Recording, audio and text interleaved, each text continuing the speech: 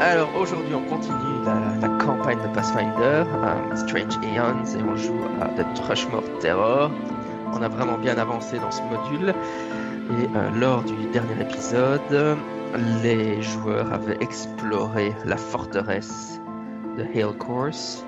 Ils avaient combattu des scums, donc l'équivalent des Deep One dans cette campagne. Et avant d'aller plus loin dans le rappel du background, on va dire bonjour à tout le monde. Salut David. Bonjour Jean-Michel. Tu peux rappeler qui tu joues? Eh bien, je joue le mage Ezren qui est très en forme en ce moment sur les missiles autoguidés qui sortent de ses doigts, qui ont abattu un bon nombre de Skaven lors de notre dernière aventure. Et puis Benoît. Salut à tous. Donc quant à moi, je joue le guerrier Valeros. Guerrier niveau 3. Très bien. Et puis Rémi. Bonjour à toutes et à tous. Moi je joue Tordek, le nain niveau 2. Ouais, tout juste sorti de prison. Et Alex. Oui, bonjour. Donc moi je joue le prêtresse Kira, prêtresse de Serenrae, qui est toujours prête à en découdre avec son cimetière et ses sorts, même si on a vu la dernière fois qu'elle était plus douée en combat qu'en acrobatie. C'est sûr. Tant qu'on y est, faisons. Ouais. Tant qu'on y est, faisons le coup de pub pour les différents podcasts auxquels vous participez, plutôt que de le faire à la fin comme ça.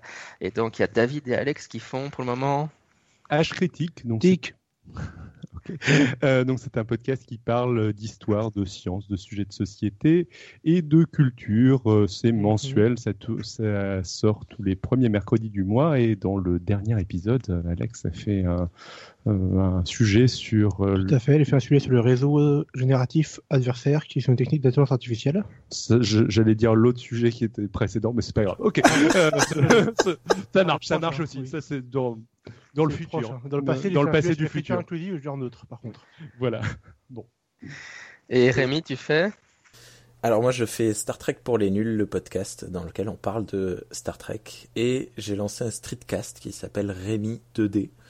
Le chiffre 2 et la lettre D, et dans lequel je parle de ma vie. Voilà. Et Benoît, tu ne fais toujours pas de podcast, toi? Toujours pas, non. Mais tu seras le bienvenu, on t'invitera. On ne l'a pas encore converti au virus du podcasting, mais ça va venir. Bah, il fait Club JDR, c'est déjà bien. Très bien. Alors, qu'est-ce qui s'était passé la dernière fois? Sinon, quelqu'un peut résumer? Allez, je désigne alors. Rémi, qu'est-ce qui s'était passé la dernière fois? Ah punaise, j'avais l'impression d'être au lycée, tu sais, quand tu veux te cacher derrière ton cahier. On voit que je suis prof, hein. Moi je laisse 10 secondes et puis après je désigne directement. C'est une horreur. Donc notre petit groupe a lancé un assaut sur le fort Hale Course. Et on s'est rendu compte qu'il était peuplé de scum, rempli de scum à ras-bord, que l'on a essayé d'éliminer les uns après les autres en descendant depuis les hautes tours petit à petit. Et là on vient d'arriver au niveau 0, au rez-de-chaussée. Et on s'est rendu compte également que dans les miroirs il y avait une présence un peu étrange qui prenait notre apparence pour venir nous attaquer, et c'était pas cool. Est-ce que j'ai bien résumé?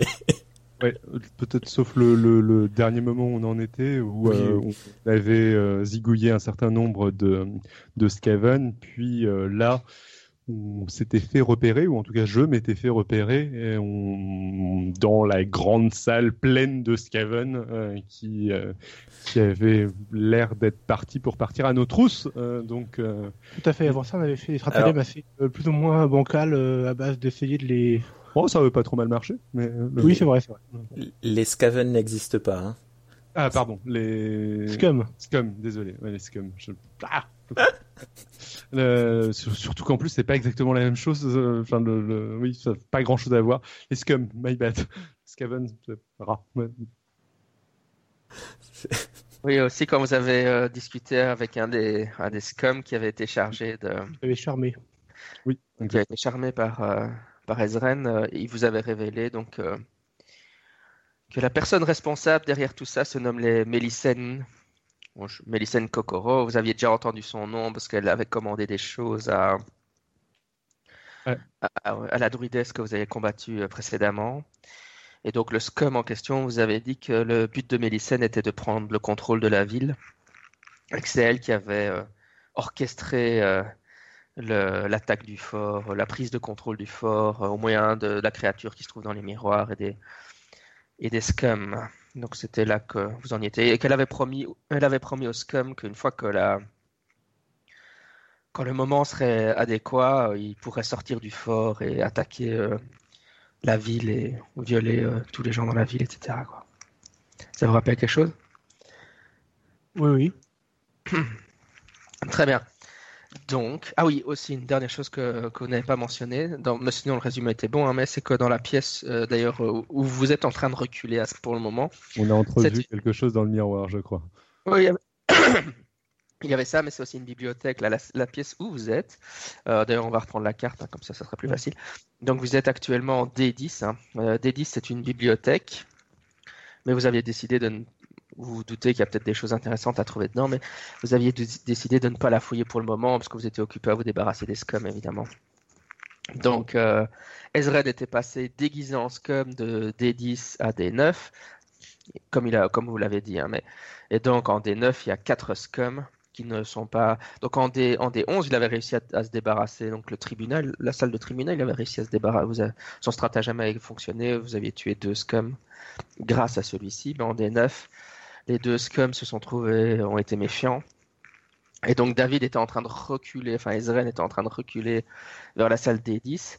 Et alors sur la porte qui passe donc latérale gauche par rapport à là où vous êtes, dans votre orientation, donc la porte qui va de D9 à D10, là il y a un miroir. Et au moment où les scums se lèvent pour de manière agressive vous attaquer, David avait aperçu effectivement la forme qui se déplaçait du miroir et qui commençait à s'extraire du miroir. Et la forme qu'elle avait, donc précédemment, quand vous l'aviez rencontrée, elle avait pris l'apparence de David, enfin d'Ezren. Je pense que c'était d'Ezren, oui, je crois. Mais ici, je crois je me demande si j'avais pas changé d'apparence justement ou j'avais voulu le faire et finalement je l'avais pas fait. Oh non, my bad. Par contre, non, mais vous aviez indiqué utiliser des foulards ou des choses comme ça pour indiquer pour être capable d'identifier plus facilement, parce que vous aviez réalisé que la copie serait en image miroir, hein, ce n'est que, donc inversé, que les droitiers devenaient des gauchers, etc. Donc vous avez mis des choses, par exemple un mouchoir sur la manche gauche, comme ça c'est facile à repérer. Si le mouchoir se retrouve tout d'un coup sur le bras droit, c'est que c'est une copie. Hein. Ça va, vous vous souvenez de ça? Oui, tout à fait. Très bien. Et donc, mais donc la créature, de toute façon, ici, Ezren, il était loin, il était au fond de la pièce, donc il s'est pas reflété. Et donc, ce qui est en train de sortir du miroir, c'est la créature brute, dans son état naturel. Et vous voyez que c'est une créature humanoïde, mais elle est faite, sa peau est faite comme en miroir, on a l'impression qu'elle est en métal liquide, un peu comme le Terminator dans Terminator 2. Mais donc, sa peau est un immense miroir sur lequel tout se reflète. Et elle a une apparence plutôt... c'est évidemment difficile à dire, mais plutôt féminine. Elle est entièrement nue et elle a des longs cheveux, on peut pas dire blancs, mais métallisés. Et elle porte une épée longue et donc son corps est en train de s'extraire du miroir alors que les scums s'avancent vers vous. Je sais pas, la dernière chose qu'on savait, c'est que Ezren est en train de reculer, il battait en retraite. Quelles sont vos attentions? Comment réagissez-vous à la situation?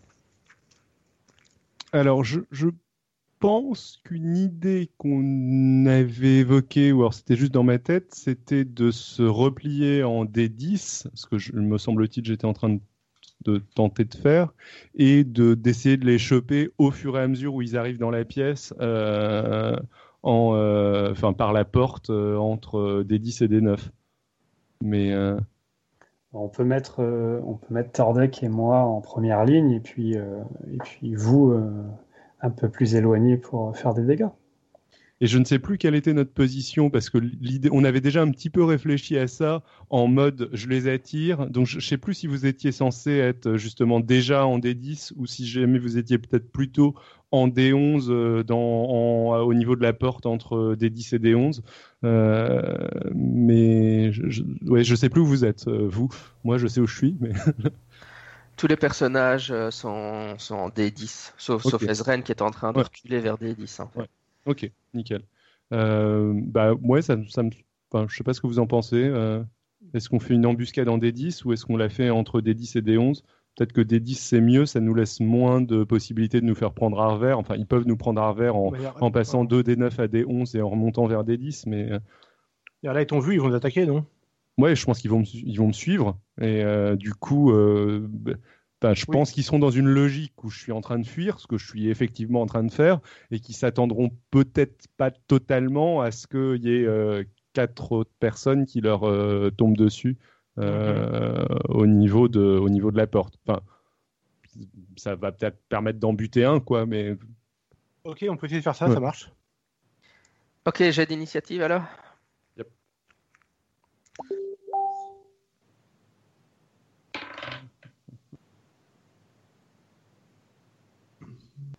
Ça me fait 6 en initiative. Alors... 2 secondes, non, j'ai lancé mauvais dé, j'ai lancé un D12 et pas un D20, désolé. Ouais, c'est un D20, c'est ça ? Oui. Alors, Tordek a fait 2. J'ai fait un 1 naturel, c'est problématique ou... T'as que plus ça en initiative ? Oui. Oui, comme t'as fait un nain naturel. naturel. Alors moi j'ai fait un total de 13. Et Alex, moi j'ai fait 9, qui me fait un total de 12. Moi j'ai fait 24. Attendez, vous allez trop vite. Ezren, t'as fait combien ? 13 au total. Enfin 9 plus 4, 13. Kira ? 12. Et Valéros ? 24. Très bien. J'ai plus 6 moi, donc ça rattrape. Donc, ça rattrape le 10. J'ai fait un bon 18, ouais. Mais... oui, Tordek, en fait, tu t'en mêles les pinceaux en essayant de te préparer au combat et tu trébuches et tu tombes sur tes fesses en arrière, probablement effrayé par la créature, et donc tu perds un rune ce rune-ci, tu pourras pas agir. C'est un naturel. Il est très en forme, Tordek, qu'est-ce que je vois. Il commence fort le scénario. Et donc, c'est à Valéros d'agir. En sachant qu'Ezren est dans l'entrebâillement de la porte et qu'il gêne probablement toute possibilité d'action. Mais techniquement, c'est toi le plus rapide. Est-ce que je peux sauter par-dessus pour faire une attaque ou... Vu que c'est un nain et qu'il est en plus sur ses fesses, il doit y avoir de la place. Non, c'est pas Tordek qui a fait, c'est Ezren, c'est le magicien qui est pas un nain. Donc sauter autour d'un être humain normal dans un entrebâillement de porte, il faudra réussir, à mon avis, un jet d'acrobatie à 30, il faut vraiment être très acrobatique. Oh là, ben non, ça sert à rien. J'y arriverai jamais. Retarder l'action ou en mode te préparer à taper quand il passe la porte, non? Ou je peux pas le tirer, le prendre par le col et le tirer dans la pièce pour qu'il soit derrière moi en mode je le protège puisque je suis le tank. Voilà, je le prends par le col et je le tire derrière moi pour le protéger. Faire un jet de force alors, strength, difficulté 15. Alors, force, j'ai plus 3, c'est parti. 16 et 3, 19. Ouais. Ok. Ezren, tu sens que quelqu'un t'agrippe par le col et te lance en arrière contre le mur. Pas trop fort quand même. Pour l'embuscade, c'est très discret. Oui. Et Valéros se retrouve subitement devant toi. Ok, Valéros, tu peux agir. Il y a les scums qui se dirigent dans ta direction. Donc c'est maintenant toi qui es dans l'entrebâillement de la porte. Oui. Autant pour l'embuscade. Oui, non, mais sur tes fesses, je suis un mage, j'ai fait un tour de magie, je me suis transformé en grand guerrier musclé. Wow. Très bien, tu peux agir, Valéros. Je vais attaquer le plus proche avec mon épée tenue à 2 mains. Donc un des 20. Hop, 16. Je fais que des super jets. 16 plus. Te vante pas trop. Hein. Ouais, pour l'instant. Plus 7. Ouais, 6, 2. Donc ça fait 23. Ouais, sans problème, là, tu le touches avec aisance et grâce, et tu peux me faire les dégâts. Alors le D8, c'est celui-là. Tac, 2, voilà. 2 plus 4, ça fait 6. Très bien. Ouais, tu lui entailles méchamment le bras, il pousse un cri de douleur. Il sent que le combat est vraiment commencé maintenant. Très bien, on est justement à Ezren maintenant qui se trouve à l'arrière. Missile magique. Non, je n'ai plus de missile magique, les enfants. Euh, Ce qui va complexifier un petit peu le combat. Est-ce que je peux le taper avec mon bâton ou est-ce que maintenant il y a un gros guerrier entre moi et Je suis pas gros. Désolé, un musclé guerrier. Mais tu peux taper à distance avec ton bâton, je crois, David, non? Oui, je crois, mais je sais pas si c'est mon attaque de base ou si c'est une autre attaque. C'est un cantrip, il me semble. Ouais. Ouais, c'est un cantrip, c'est un truc de base que tu peux faire automatique. Enfin, tu dois faire le jet, mais tu peux de toute façon le faire. Mais l'astuce ici, c'est que je pense qu'il n'y aurait pas la place, quoi. Donc, à mon avis, tu risquerais trop facilement de blesser le guerrier. Hein. Il prend trop de place. T'imagines Valeros dans une entrebâillure de porte. T'as un mur devant toi. Hein. Tu peux lancer le bâton, mais il va se le prendre dans le dos. Quoi. Ok, donc du coup, il n'y a pas grand-chose que je peux faire. J'ai l'impression. Non, mais vous pouvez passer votre tour. Il n'y a pas de problème. Hein. Ouais. Non, oui, tiens, t'as raison. Alex a raison. J'essaye de voir s'il n'y a pas un truc que je peux pousser contre l'autre porte, la porte qui mène en D11, si je dis pas de bêtises, j'ai plus le truc devant moi. Oui, la porte entre D10 et D11. S'il n'y a pas un truc genre un tabouret, un meuble quelconque que je puisse pousser vers cette porte pour la bloquer de manière à ce qu'on se prenne pas en revers.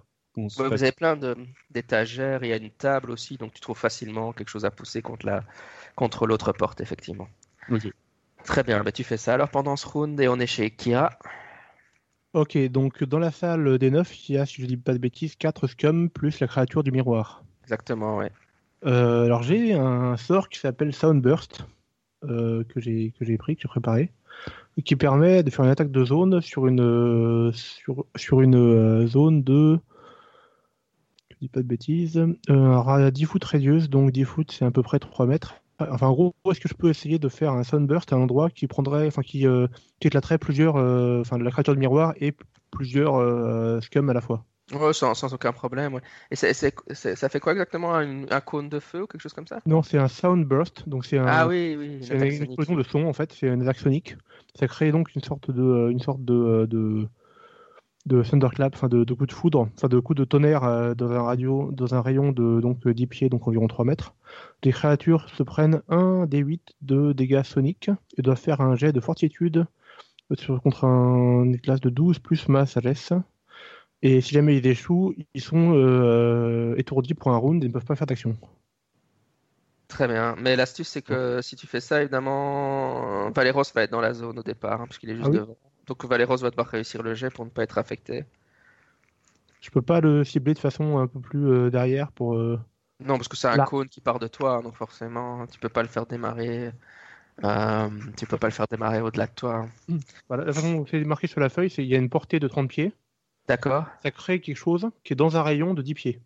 Ah ouais, d'accord. Ah ouais, alors c'est pas un cône d'effet. Ouais. Ok, non, c'est moi qui ai mal compris. Oui. Okay. Ok, ça marche très bien alors. Ok, nickel.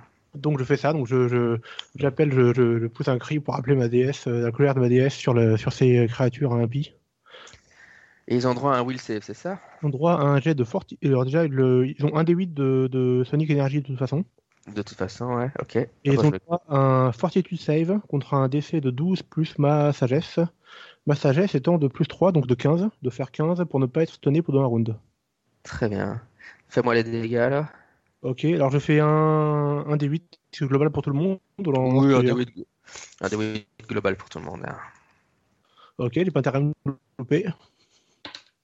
2. Très bien. Est-ce que ça peut être un D8 global pour le premier?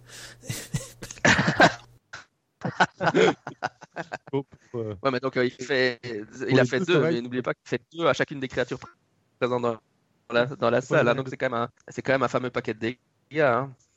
Et Et en plus, oui, donc ils ratent leur jet de fortitude. Donc les scums sont complètement affectés. Enfin, donc vous voyez qu'ils essaient de se boucher les oreilles quand le son tonitruant se manifeste dans la pièce.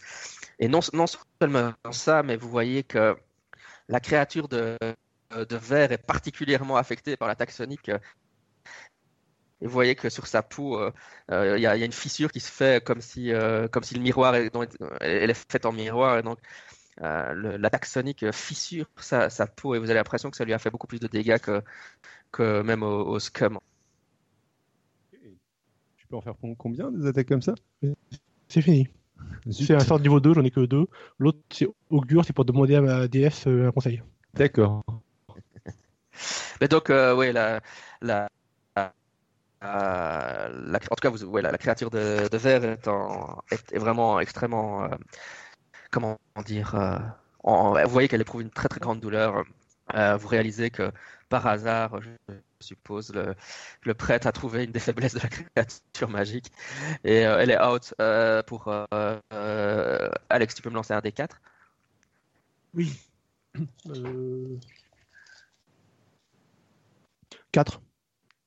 La créature est en train de se tordre de douleur et donc comme il a fait 4 avec son dé, ça va être un des 4 rounds où elle ne peut pas agir. Et donc vous avez donc maintenant c'est au tour des scum, ils sont en train de se tordre de douleur parce qu'on leur a explosé les tympans et donc c'est à Tordek d'agir, qui ne peut pas parce qu'il est tombé sur les fesses. Donc on est de nouveau chez Valeros. Un détail, j'imagine que si jamais ça avait ça la créature des miroirs, le miroir lui-même il a été détruit aussi. Non, parce que le miroir c'est un bête miroir, donc mais là la créature était spécialement affectée, ouais. Ok, d'accord. Ok. Donc vous souhaitez que je recule ou que je fonce dans le tas? C'est ça la question. Baston. Alors tendance à dire, on profite de l'avantage, ils sont tous hors de combat. Au moment, on peut aller les exploser. Voilà. Donc bon, du coup, je fais une charge contre le scum avec lequel j'étais rentré en combat, histoire de continuer à l'attaquer, mais de ne plus être dans l'entrebâillement de la porte, tu vois, de le repousser, par exemple, sur la droite là, de la pièce, pour que mes coéquipiers puissent rentrer après moi. Donc du coup, ça serait plutôt une attaque charge. Ça serait Power Attack, voilà, c'est ça. Donc Power Attack, un des 8... non, un des 20, pardon. Toc 6 plus... ça fait 12. Donc, comme on dit, je ne touche pas. L'attaque que tu viens de faire, oui. C'est une compétence de ton perso? Ouais, c'est une power attack, c'est-à-dire que j'ai moins de chances de toucher, mais je fais plus de dégâts. Ah, attaque en puissance. Oui. Ouais, power attack. Okay. Oui, non, c'est parce que je... Ok.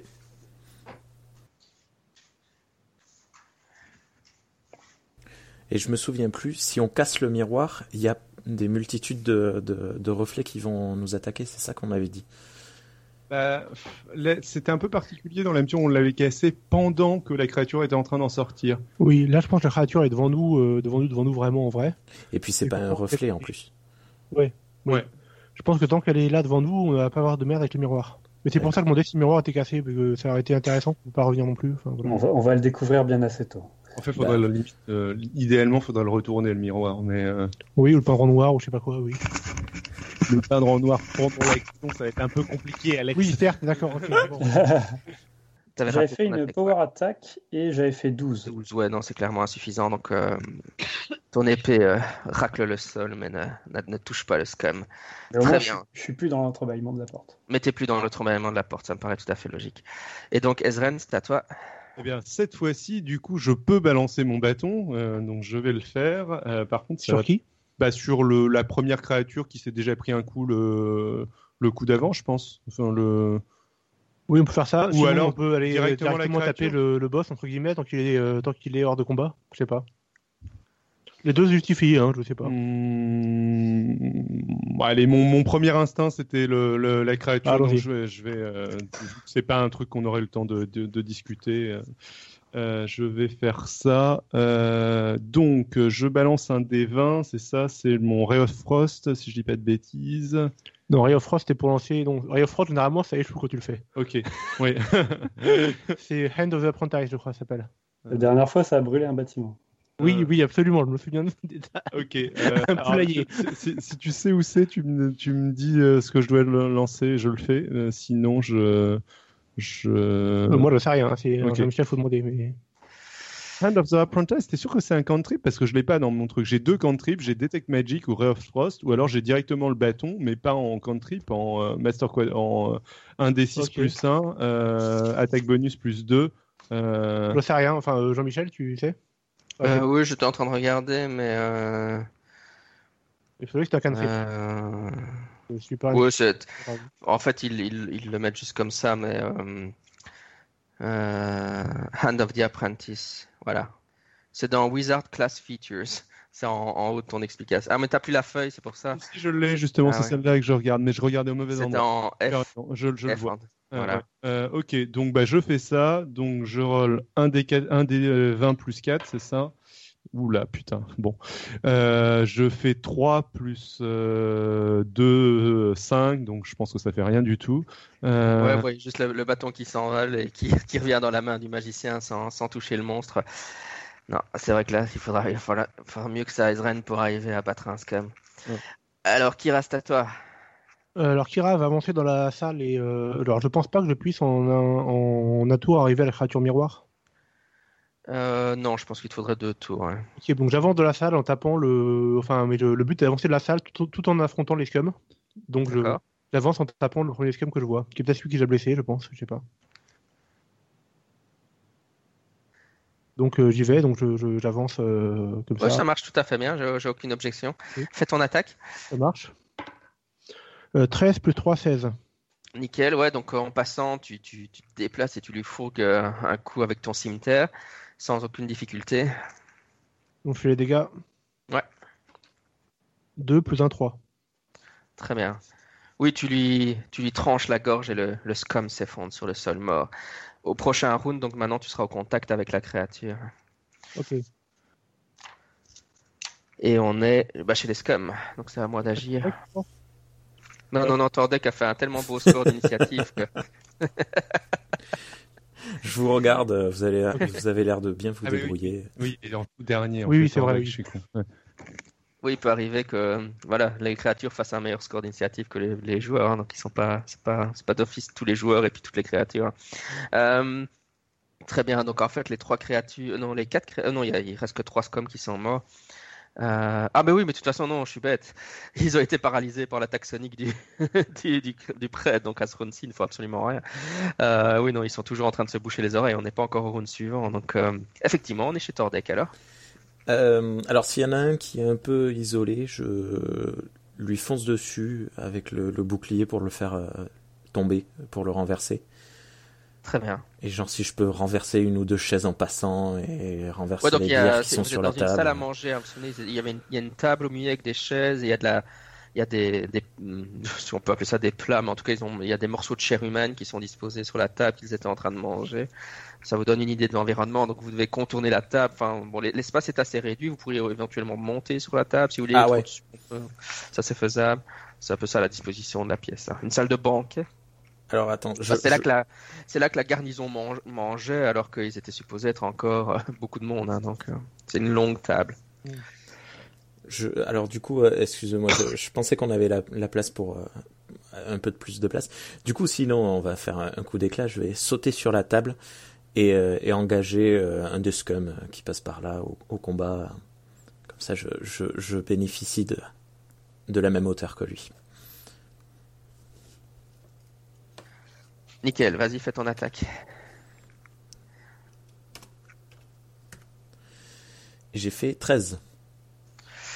Ouais, malheureusement, t'étais en train de monter sur la table et t'arrives en position supérieure, mais Merde. ça t'a un peu déséquilibré et t'as pas réussi à toucher le scum. Alors attends, non, je me suis planté dans le bonus. J'ai fait plus 2, c'était plus 4. Du coup, je fais quoi? Je le relance ou j'ai fait 15 quoi en gros? Ah, maintenant, ça fait 15. Pardon. Non, tu calcules juste le vrai score à ce moment-là. Oui. Oui, très bien. Non, alors ça, y a aucun problème. T'arrives à toucher le scum, ouais. Désolé. Et du coup, je fais 3 de dégâts. Très bien. Tu lui donnes un beau coup de hache alors qu'il est encore occupé à essayer de se boucher les oreilles. Très bien. Et maintenant, on est de retour chez Valeros. Qu'est-ce qu'il faisait encore, Valeros? Il avait libéré le passage, si mes souvenirs sont bons. Ouais, Et t'avais raté ton attaque sur un des scums. C'est ça. On va recommencer une power attack. On va dire que j'essaie de le. Celui avec lequel tu te battais, il a été tué par, Ah oui, mince. par Kira qui est passé devant toi. Je vais arrêter de le taper alors. T'en trouves un autre. Bon, je prends le prochain et je lui fais une power attack.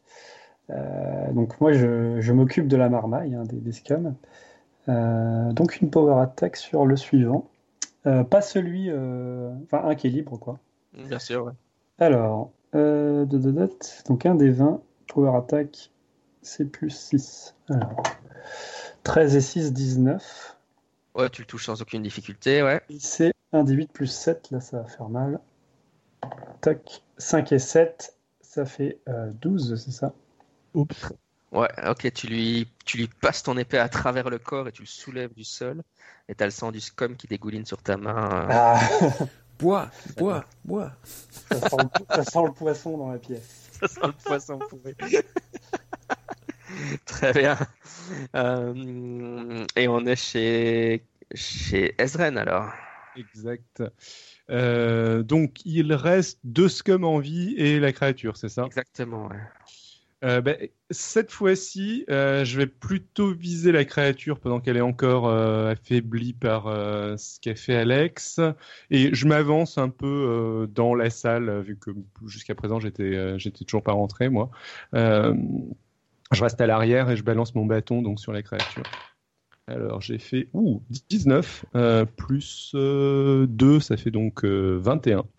Ouais, sans aucun problème. Ton bâton fonce à toute vitesse vers la créature et le frappe de plein fouet. Alors, comment je fais pour les dégâts? C'est les dégâts de mon bâton, donc c'est un D6. Ouais, exactement. Alex, t'as un D6, ouais. Oui. Waouh. 7. Très bien. Ouais, évidemment, la créature, elle était tellement, affectée par l'attaque sonique, elle n'a même pas essayé d'esquiver ni rien, donc forcément, elle se le prend vraiment en plein visage, et ça lui fait bien mal. Très bien. Et on est donc chez Kira, qui est maintenant au corps à corps avec la créature. Tout à fait. Donc je vais je vais suivre l'exemple de mon ami Ezren. Donc je continue à avancer vers la créature en levant mon cimetière, en essayant de lui taper au même endroit, de lui enfoncer au même endroit que là où Ezren lui a déjà fait mal. Pour capitaliser là-dessus. Donc j'y vais. Vas-y. J'ai fait 10 plus 3, 13. Oui, non, là, tu t'emportes par ton mouvement et tu passes outre, tu ne la touches pas. On est chez les Scum, qui maintenant ont repris leurs esprits. Il y en a 2, donc il y en a un qui est engagé au combat avec Tordek et un qui est engagé au combat avec Valeros. Et donc... J'ai dit que je l'avais soulevé avec le... Non, j'avais pas fait assez. Ah oui, t'étais mort, ouais. Enfin, il était mort, ouais. Ok, oui, non, mais c'est parce qu'en fait, il en reste encore... Deux autres, oui. Ouais, donc Ezren est de toute façon en arrière et Kira est au corps à corps avec la créature. Donc, le dernier Scum vivant se rapproche de toi alors que tu viens d'achever son camarade. D'accord. Et donc, pour toucher Tordek, j'ai fait 19. C'est quoi ta classe d'armure, Tordek? 18. C'est moi ou Tordek?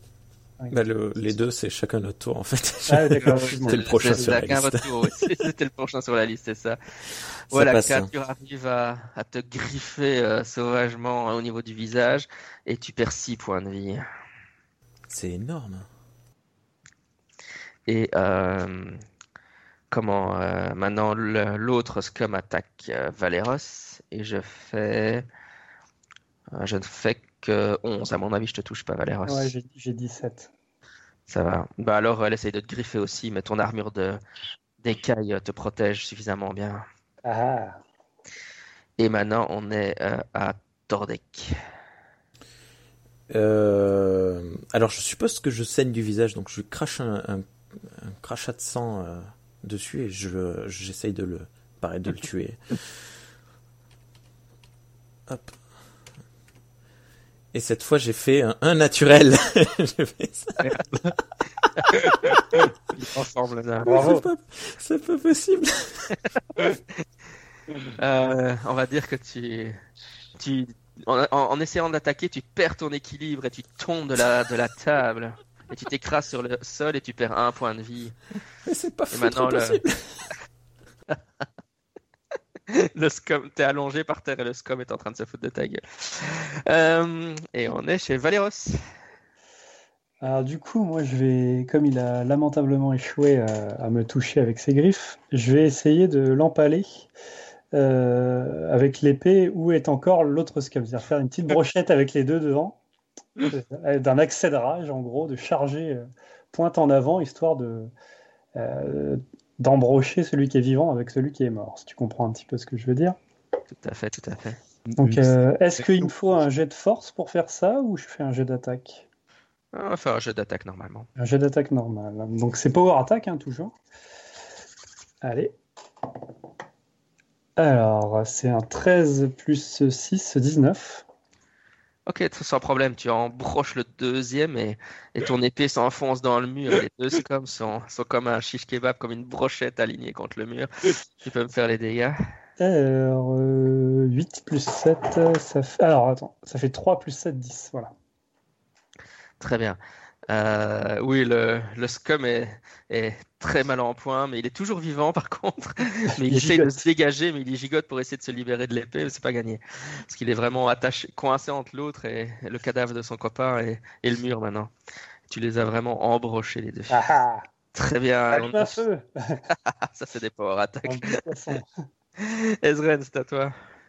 Je vais continuer sur la créature. Ce serait pas logique de quoique non, si allez, je vois qu'il y a un scum qui est quasiment, que Valeros a quasiment achevé l'autre dans mon angle de vue. Je me dis que ce serait bien d'essayer de le terminer. Donc j'envoie mon bâton sur le scum de Valeros. Oh putain, merde, bon bah j'alterne entre des deux, donc ça ne touche pas. Au moins c'est pas un naturel. Donc ouais, j'évite les 1, mais je fais beaucoup de 2. 19, 2, 19, 2. Le bâton virevolte encore dans tous les sens sans toucher sa cible. Très bien, on est chez Kira qui est toujours au corps à corps avec la créature. Au prochain round, la créature pourra de nouveau agir. Tout à fait. Donc en voyant cela, qu'elle se remet, je redouble d'efforts et j'essaie simplement de lui. Enfin, je l'arrête de faire le malin et de taper là où taper le reine et j'essaie juste de lui foncer mon cimetière, de lui faire une grande staffilade sur le torse autant que je peux. Oh non, j'ai fait 3. Rien à faire. 3 6, ouais. Très bien. Ok, donc évidemment tu rates ta cible et parce qu'elle est en train de se relever et de se préparer à t'attaquer au round suivant. Et on est au scum maintenant. Et donc il y a un scum qui va essayer de se dégager de l'empalement. Je vais voir s'il réussit un jet de force pour se dégager. Combien ils ont de force ces scums? Ils ont... Ouais. Oula, j'ai fait un très mauvais jet. Non, il essaye de se dégager, mais il est encore embroché. Et en fait, la seule chose qu'il arrive, c'est à se blesser encore plus sur l'épée. Il pousse des couinements de douleur comment dire. En fait, il essaie d'attraper l'épée pour se dégager, mais en fait, tout ce qu'il arrive à faire, c'est à se couper les mains dessus. Reste là, petit. Très bien. Et l'autre attaque Tordek qui est au sol. Et avec ça, je ne fais que 8, donc je pense pas que ça passe ta classe d'armure, Tordek. Ok, il essaie de donner un coup de griffe, mais Tordek roule sur le sol et il fait griffer le sol. Voilà, j'allais te demander, est-ce que je peux faire pour un genre d'esquive, rouler sous le sol de l'autre côté de la table? Ah certainement, ouais, tu peux faire ça. Je change ouais, de cible. Ok, tu passes de l'autre côté de la table, tu disparais sur la table, très bien. Et on est à Valeros de nouveau. Ok, avec ma petite brochette, je vais essayer de soulever tout ça, tu vois, de donner un coup, mais avec les deux, histoire d'entailler encore plus le second, là. Donc, en le projetant, tu vois, de donner un grand coup au-dessus de ma tête, pour que le second soit valdingué à travers la pièce et subisse un peu plus de dégâts. D'accord, Donc toujours Power Attack. Hein. bien Valeros, sûr. je t'imagine de plus en plus comme Guts dans Berserk. C'est ça, sauf que c'est Tu vois, c'est une épée longue hein, quand même. Donc, ouais. mais j'ai que 12 en constitution par contre, donc je suis pas très musclé. Enfin, je suis pas très gaillard, on va dire. J'ai 16 en force, mais j'ai pas beaucoup de points de vie. Alors, la Power Attack, le D20. Tac, 6. Oula, donc 6 plus 6, ça fait 12, à mon avis, je le loupe. Oui, effectivement, cette fois-ci, tu n'arrives pas. En fait, le problème, c'est que ton épée est trop bien enfoncée dans le mur, tu n'arrives pas à la dégager toi-même, donc tu ne sais pas faire ton mouvement. Très bien, on est à Ezren. Alors, du coup, celui qui était engagé contre Tordek et non, mais oui, non, je reste sur celui de Valeros parce que je pense qu'il faut la meilleure stratégie, c'est que Valeros puisse arriver à taper quelqu'un d'autre et qu'il est mourant. Donc, Ça défend. Ouais, je tente d'achever le sien. Et vu que Tordek de toute façon est plus engagé, donc normalement il est moins en difficulté. Allez. 18, ça se vérifie toujours. Donc Nickel. Ouais, ton bâton vole sans problème et frappe le scum qui était embroché, ouais. Dis-moi les dégâts. Ouais, hop. C'est quoi? C'est un Toujours des... 6. Ok. Ouais, des 6 En fait, t'as un des 20 qui a que la moitié des faces et des 2, la moitié des 18, David. Ah, ouais, bon, ça 1, donc ça fait 2 points de dégâts. Et ça, t'as l'équivalent des 6, tu as que des 1 et des 6. Ouais, mais il était tellement amoché que ton bâton se fiche dans son thorax et il meurt dans un gargouille. Il n'y a pas de problème. Il était Valeros avait fait le gros du travail. Ouais. T'as plus qu'à lui donner une dernière pitchonnette pour l'achever. On est chez Kira. Ok, donc je vois la créature qui se... Maintenant, elle est en train de elle agrippe son épée pour te frapper avec. Hein. Ok, je lui envoie une, je lui envoie une insulte tout en lui envoyant un coup cimetière au niveau de la gorge. Très bien. Oh, j'ai fait encore 3. C'est la troisième fois que je fais 3, j'en ai marre. Enfin, 3 et 3, 6, mais voilà. Ouais, tu te moques de m'aider à 2 faces, mais le tien à une face, il est pas mieux. Ça, voilà, j'ai que des 3 en fait sur mon D20. Très bien. Eh bien, on est le dernier scum. Se rue sur Ezren, puisque maintenant c'est celui puisque Tordek s'est désengagé, il attaque Ezren avec ses griffes et il le rate sauvagement parce que j'ai fait que Witch, je pense pas que même Ezren n'a pas une si faible classe d'armure. Donc le scum balère avec ses griffes, mais tu n'es pas affecté, Ezren. Et puis c'est à Tordek. Et du coup, maintenant que j'ai fait le tour, j'en profite pour attaquer. En fait, tu t'es retrouvé du côté de chez Valeros, ouais, grosso modo. Ouais. Toi et Valeros, vous êtes plus ou moins au même niveau maintenant. Ah, mais je suis pas plus près de la créature. Bah, en un round, tu peux atteindre la créature. Ouais. Eh ben, je fonce. Et en essayant de la renverser, en fait, plutôt que d'attaquer, j'essaye de lui mettre un coup de bouclier en passant pour la faire tomber.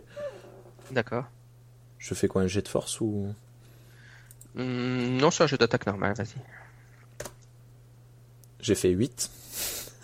C'est incroyable. Tu n'arrives pas à atteindre la créature. Maintenant, elle a rétabli elle est plus sonnée du tout, donc elle esquive aisément. En fait, tu passes à côté d'elle alors qu'elle esquive comme un toréador et tu percutes le mur derrière. Et c'est à la créature. Et je brise le miroir. Non, en fait, vous n'êtes même plus dans la zone du miroir, hein, donc. Maintenant, c'est à la créature d'agir parce qu'elle est plus rapide que vous tous. Et donc, elle attaque Kira. Et elle fait. Elle fait 11. Donc, ça devrait aller. J'ai 15 en classe d'armure. Ouais, nickel. Donc, c'est vrai qu'elle est très rapide, mais elle échoue à te toucher quand même. Elle a dû être surprise de voir un nain qui passait avec son bouclier. Et donc, elle n'était pas tout à fait opérationnelle pour t'attaquer. Ça l'a distraite pendant un instant. Très bien, Valeros, à toi. Ok, vu que j'ai échoué lamentablement à enlever mon épée du mur ou de la porte, est-ce que je peux réessayer en mettant mon pied, tu vois, contre le mur et en tirant fort Ouais, ça, par contre, ça c'est clairement. C'est clairement un jet de force ça, pour faire ça. Alors, force, j'ai plus 3. Alors, toc, 13 et 3, 16. Ouais, sans problème, tu te donnes un coup de pied et tu arrives à te dégager ton épée recouverte de sang des deux scums qui s'effondrent comme des loques sur le sol. D'accord. Et du coup, il y a, je peux attaquer en plus ou pas? Je vais dire que pour ce round-ci, c'est ce que tu as fait, c'était ton action Ok. pour ce round-ci. Ça Ezren, c'est à toi, tu es au corps à corps avec le dernier scam. Eh bien, je lui donne un coup de bâton. Donc là, je pense que c'est. Alors, est-ce que c'est le truc habituel ou est-ce que je suis sur quelque chose de différent parce que je suis au corps à corps? Non, c'est le truc habituel à ma connaissance. Ok, d'accord, ça marche. Hop. J'ai fait 16, donc plus 1, 17. Sans problème, ouais, de toute façon, donc tu lui donnes un beau coup de bâton dans la figure. Et je vais faire les dégâts. Je suis à 3. Enfin, 2 plus 1, 3. Ok, ouais, tu lui érafles le visage, ouais. Il est pas content. Mais il avait déjà été blessé par Tordek, je suppose. Ouais, il avait pris des dégâts déjà, hein. Mais enfin, il est loin d'être mort, hein. Ouais. Très bien. Donc maintenant, c'est au scum qui attaque Ezren. Et je fais 13. Oui, bah, je crois que ça passe, hein. Je crois que je suis à 10. Je pense pas que j'ai bougé niveau classe d'armure depuis le. T'as pas de raison d'avoir bougé, sauf si t'as une meilleure armure. T'as pas acheté de meilleure armure, tu vois, je sais pas.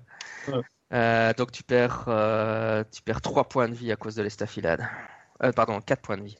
Ok, je commence à être bas. Je suis à 8 points de vie. Très bien. Et maintenant, c'est à Tordek d'agir. J'ai bien envie de tenter un truc. vu que la créature s'occupe pas de moi, est-ce que je peux dégainer mon arc? Ouais, c'est J'ai un possible. arc court. Ouais. Je vais le tenter Mais le à problème, l'arc c'est que parce que. ouais. Ouais. Le problème, c'est que pour dégainer, maintenant, il faudrait un round juste pour dégainer. Bah tant pis, je pose ma hache par terre et mon bouclier et je dégaine mon arc. Ok, tu fais ça ce round-ci. Ouais, pour l'instant, elle est concentrée sur Kira. Donc. Très bien, donc on est à la créature d'agir qui attaque Kira. Et je fais un 20 naturel. Voilà. Et donc, elle te fout un coup d'épée, à mon avis. Tu perds 12 points de vie. Ok, bon. Par Et Sarenrae. à mon avis, elle t'enfonce son épée à travers le corps et ton armure traverse son armure avec sa force extraordinaire. Ouais. Bon, il me reste 9 points de vie. Et là, vous entendez Kira qui pousse un cri de douleur alors qu'elle se fait embrocher par le monstre. Très bien. On est chez Valeros. On peut prendre un coup comme ça. Ok, alors entre Ezren et Kira, qui est le plus mal embarqué, en gros À mon avis, Ed Kira, en vrai, moi, il me reste mon sort d'invisibilité, qui est sans doute ce que je vais utiliser. Je vais sans doute me prendre encore un coup, et après, pouf, il disparaît. Alors du coup, bon, je suis un petit peu perdu de savoir où on est par rapport à la table centrale. Est-ce que Bah, vous êtes tous autour de la trappe centrale pour le moment, donc vous D'accord. tournez autour. Ouais. Donc je pense que je prends appui en sautant sur la table et en faisant une power attack, tu vois, en sautant, Ah ouais, en sautant, ok. Ça... avec l'épée pour attaquer la bestiole où Kira est mal en point.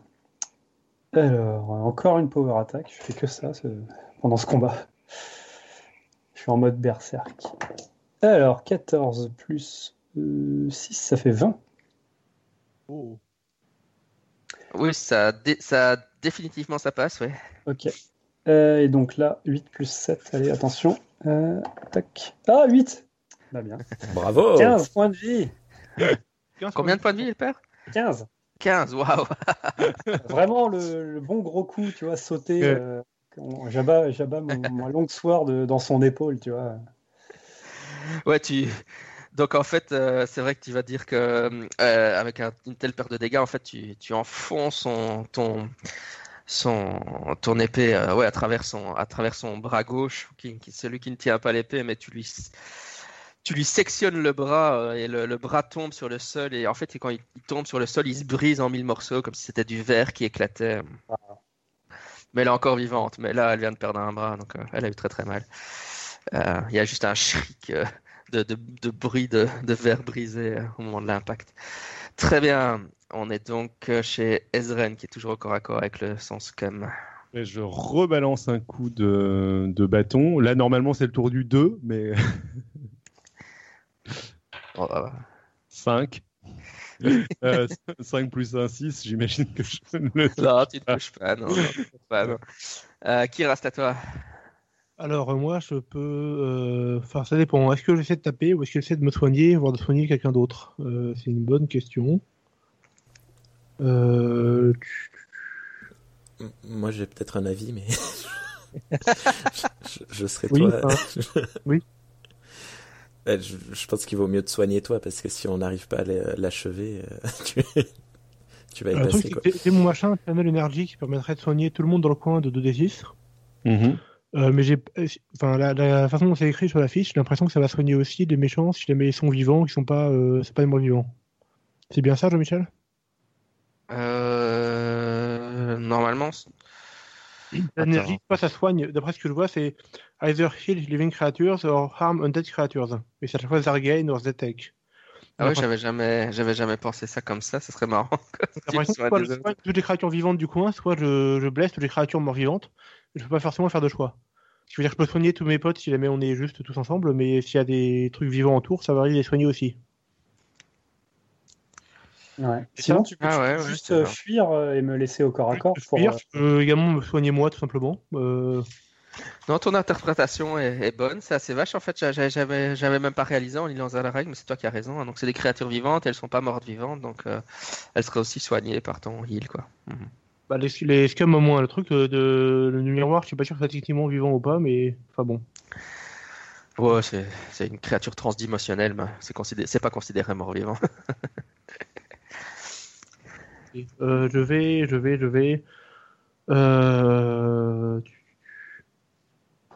Bon, je vais essayer de me sauver. Donc, je me désengage de la créature. Je me désengage. J'essaie de rester dans les parages, mais surtout prier ma déesse pour me soigner moi. Donc, je transforme mon deuxième sort de niveau 1 niveau 2 en cure moderate ones. Ça marche. Tu fais ta prière en te désengageant et tu récupères les points de vie. Ouais. Je récupère donc 2d8 plus mon niveau de clerc. En 6 et 4, 10, plus mon niveau 13, je récupère 13 points de dégâts. Ouais, donc stratégiquement, en fait, c'est sans doute pas mal. Et limite, ce qu'il faudrait faire, c'est que tu te désengages, tu te soignes, ce que tu viens de faire, tu engages le scum. Moi, je me désengage et je repasse en mode je tape à distance. Faire ça. Enfin, là, je prends les simulations pour le tour. Oui, je sais, mais pour le tour suivant. Je suis remonté pile au max. Ouais. Bah, génial. Ouais, donc ça veut dire que la créature va se retrouver en train de taper sur Valeros. Ouais. Sur Valeros, ouais. Okay. Ah, elle m'en veut du coup maintenant. Ah oui, c'est vrai que là, après le coup que tu lui as mis. Très bien. Par contre, il y a le scam qui attaque Ezren. Et je fais 16, donc à mon avis, ça passe. Ouais, carrément. Et tu perds 6 points de vie, Ezren. Ok, donc je suis à 2. Invisibilité. Mais c'est pas encore à toi, mais on va dire. Et donc c'est à Tordek d'agir. Eh bien, moi je prends mon arc et je tire sur le scum qui s'attaque à Ezren. D'accord. Du coup, c'est pas le même modificateur d'attaque, c'est 3. Et je fais 17, comme quoi. Ah, voilà. J'ai changé d'arme. La flèche part et se fliche dans le scum, dans son dos. Et lui fait 5 PV. Mais il était déjà bien blessé, donc en fait la flèche se plante dans son cœur et il s'effondre mort. Boom, bitch. Ok.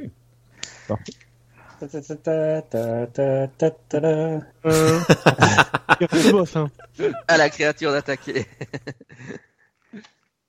Et elle fait un 20 naturel plus 8, 28. Je pense que ça passe l'armure de... Je sais pas, j'ai aussi de la chance aujourd'hui. Ouais. Ça passe l'armure de... Ça va, il me reste des points de vie, donc ça va. Et tu perds 14 points de vie. Donc je suis à 12. Ok. Elle te fait une méchante estafilade sur le corps là. Je suis un guerrier, je suis là pour tanker. Donc, t'es en mode berserk, donc t'es là. Même pas mal. On serre les dents et on y retourne. Et c'est à Valeros d'agir de toute façon.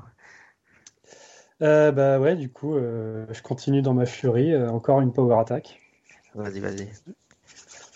Alors, le D20. Hop, 13 plus 6, 19. Je fais que des 13, je crois. Oh, ça passe, tu lui feras un grand coup de stock. Alors, le D8. Hop, 3 plus 7, 10. Ouais, tu lui donnes un énorme coup en puissance et elle explose dans des milliers de petits morceaux de verre qui tombent sur le sol. Victoire. Battu. Bon travail d'équipe. Ça va, Ouais, vous avez là, je survécu. crois que la prêtresse est bonne pour nous J'allais dire, souhaiter. Oui, qui est en mauvais état? le sort de zone, je le Ah oui, dis. le Sandman. Je montre retrouve tous et je me mets au milieu et je prie Serenrae, je lui rends grâce d'avoir donné la force de détruire cette créature et je lui demande de me donner la force d'en détruire encore d'autres. Très bien. Et vous voyez une énorme sphère d'énergie qui part de son sein et qui augmente et qui vous englobe et vous sentez tous beaucoup mieux d'un coup. 2 et 6, 8 points de vie pour tout le monde en plus. Ok, je repasse à 10. 8, donc je repasse Ouais. à 20. Donc là j'ai 2 channels sur les 6, donc je peux le faire encore 4 fois de la journée. Alors moi, si jamais tu as moyen de me re-soigner encore un coup derrière, je suis pas contre. Attends, Moi qui- aussi. Encore tout le monde? Alors, Bah, on va faire t'en l'état des lieux. On va faire l'état des lieux parce que moi, je suis à 20 sur 29. Donc, c'est pas négligeable. Bien. Moi, je suis à 10 sur 20. Ok. Évidemment, ce qui est aussi toujours envisageable, c'est en gros de Faire un camper ou de dire que vous passez une nuit quelque part. Il y a plein de bouffe sur la table. On donc, peut manger, ouais, voilà. La serviette sur la table. Ouais.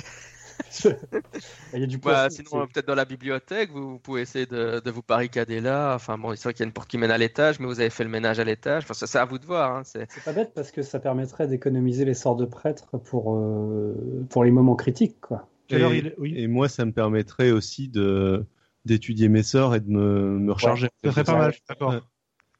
Bon. Moi, Du je pense coup, que vous êtes en milieu d'après-midi, hein, mais je veux dire, vous pouvez décider de vous reposer, de monter un camp. Du coup, on peut choisir une pièce et se barricader pour la nuit avec des tours de garde. Enfin, pour la nuit, pour quelques heures avec des tours de garde. Alors, est-ce que le truc, c'est a priori, on a éliminé la personne qui était en charge dans le coin. Il n'y avait pas l'air d'avoir plus de monde que ça au-dessus. Il y avait éventuellement cette espèce de gros monstre qui faisait beaucoup de bruit ou est-ce que c'était juste des zombies quelconques qui Oui, ton ami, le Scum, nous avait parlé d'une créature monstrueuse, je crois, mais est-ce que c'était les créatures des miroirs ou pas? Ouais, Non. je sais pas s'il y a un autre truc très Non, c'était clairement de la créature du miroir dont il parlait. Ouais. Oui, donc, d'une certaine façon, je pense que vos personnages doivent se dire qu'ils ont battu le big boss du donjon, entre guillemets. Ouais, hein, Donjon est clair. Bon. Mais ceci dit, donc il y a toute la partie ouest que vous n'avez pas explorée. Et le sous-sol. Et le sous-sol, ouais. Oui, donc après, si ça reste des petits zombies ou des scums, je pense qu'on peut repousser le camp pour une fois qu'on aura vidé complètement le fort, non? Je propose un truc. Ce qu'on peut faire tout de suite, c'est fouiller la bibliothèque. De toute façon, quelle que soit notre décision, je pense que c'est un truc qu'il faut faire. Ça, c'est bien le magicien qui parle. Ouais, mais de ce côté-là, alors, justement, fouiller la bibliothèque, c'est une énorme bibliothèque d'avocats, donc ça prendrait du temps. Donc, ça équivaudrait à me dire que vous faites que vous barricadez, que vous faites un tour de garde et que vous laissez le magicien fouiller la bibliothèque parce que ça prendrait un certain nombre d'heures. Oui. On peut faire ça, enfin, je veux dire, qu'est-ce qu'on y perd quelque part? On n'est pas pressé. Ouais. Bah, la question, c'est est-ce qu'ils sont susceptibles de faire venir des renforts en se rendant compte des chances quand même qu'il y ait quelqu'un qui se soit aperçu qu'il y avait un souci quelque part. C'est une bonne question. Ils sont aussi susceptibles de fuir parce qu'on a battu leurs deux capitaines. C'est clair. Les scums peuvent se dire, oulala, on se barre. Bon, les zombies vont rester sur place, mais les scums intelligents vont peut-être se dire, mince. Et les zombies, si jamais c'est des zombies tels qu'on les a affrontés jusque-là, ça n'a pas l'air non plus d'être un problème insurmontable. Oui, non, ça c'est du petit monstre. Mais si on veut les empêcher de fuir ou d'appeler... Enfin, qu'est-ce qu'il y avait comme... oui, il y a le puits pour sortir. Ouais. Il y a la porte principale, évidemment. Ouais. En même temps, ça serait bien que... Enfin, moi encore, je peux encore m'en sortir, mais c'est vrai que pour toi, pour que tu serves à quelque chose, ce serait bien que tu récupères tes sorts, quoi. Ouais, parce que là, je vais être très inefficace sur la suite. Tu peux te rendre invisible, quoi. Ouais, une fois.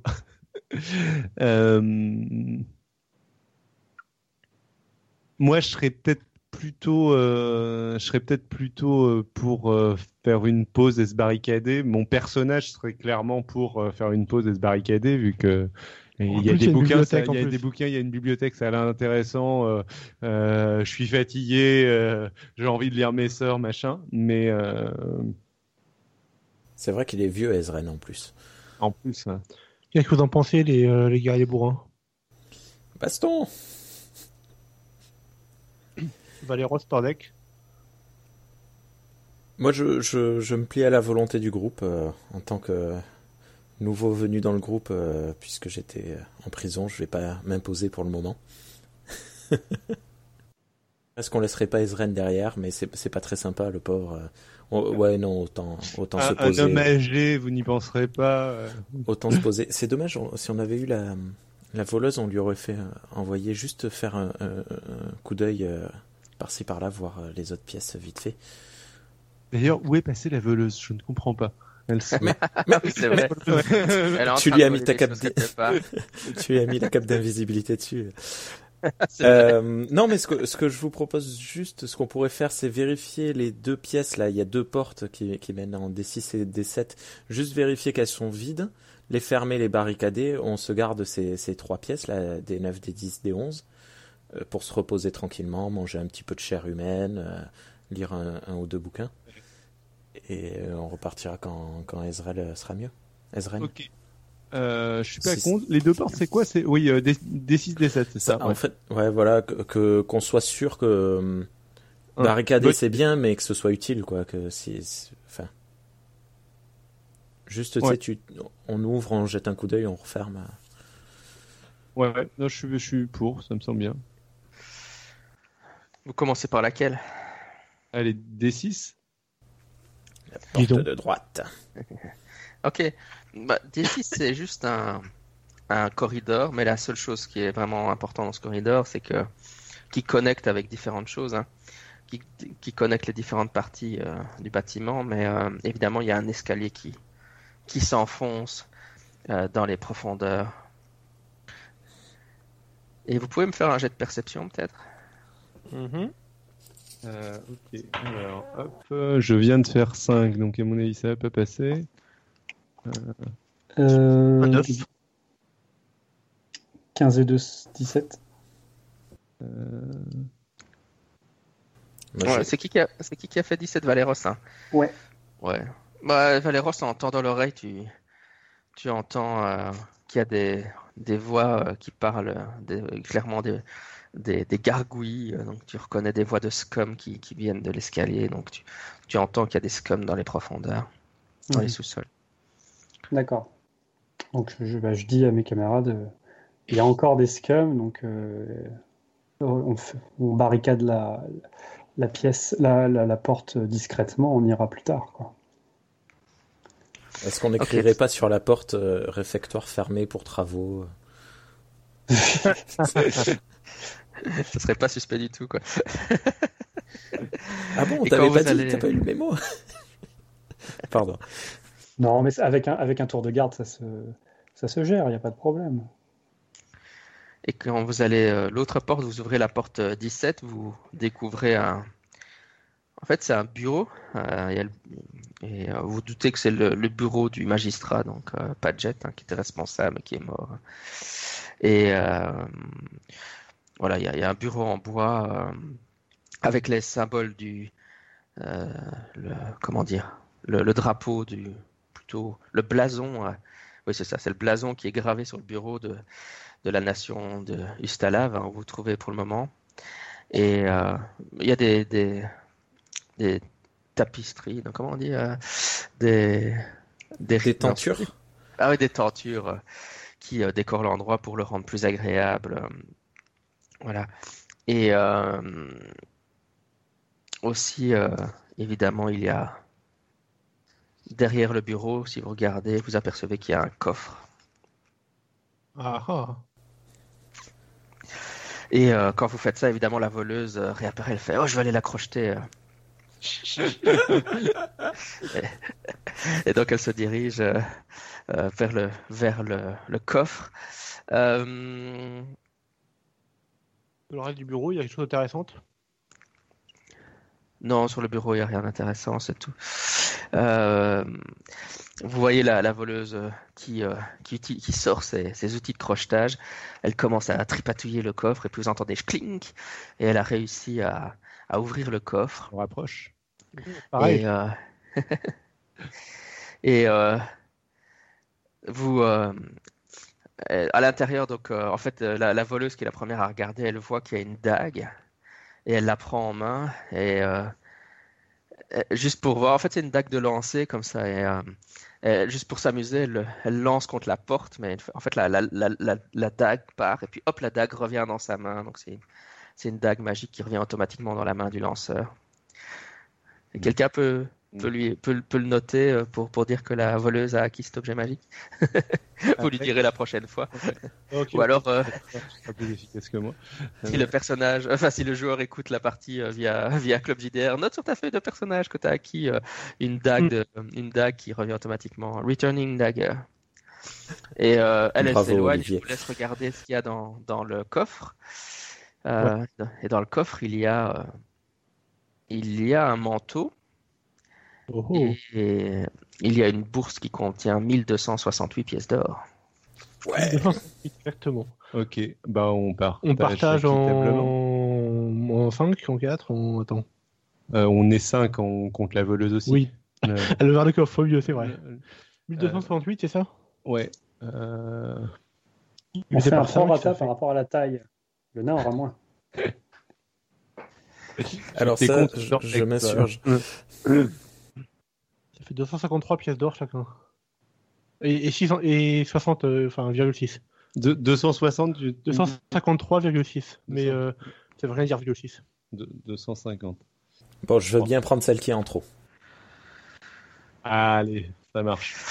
Et donc, si vous regardez le manteau, c'est clairement un manteau qui a été tissé par les elfes.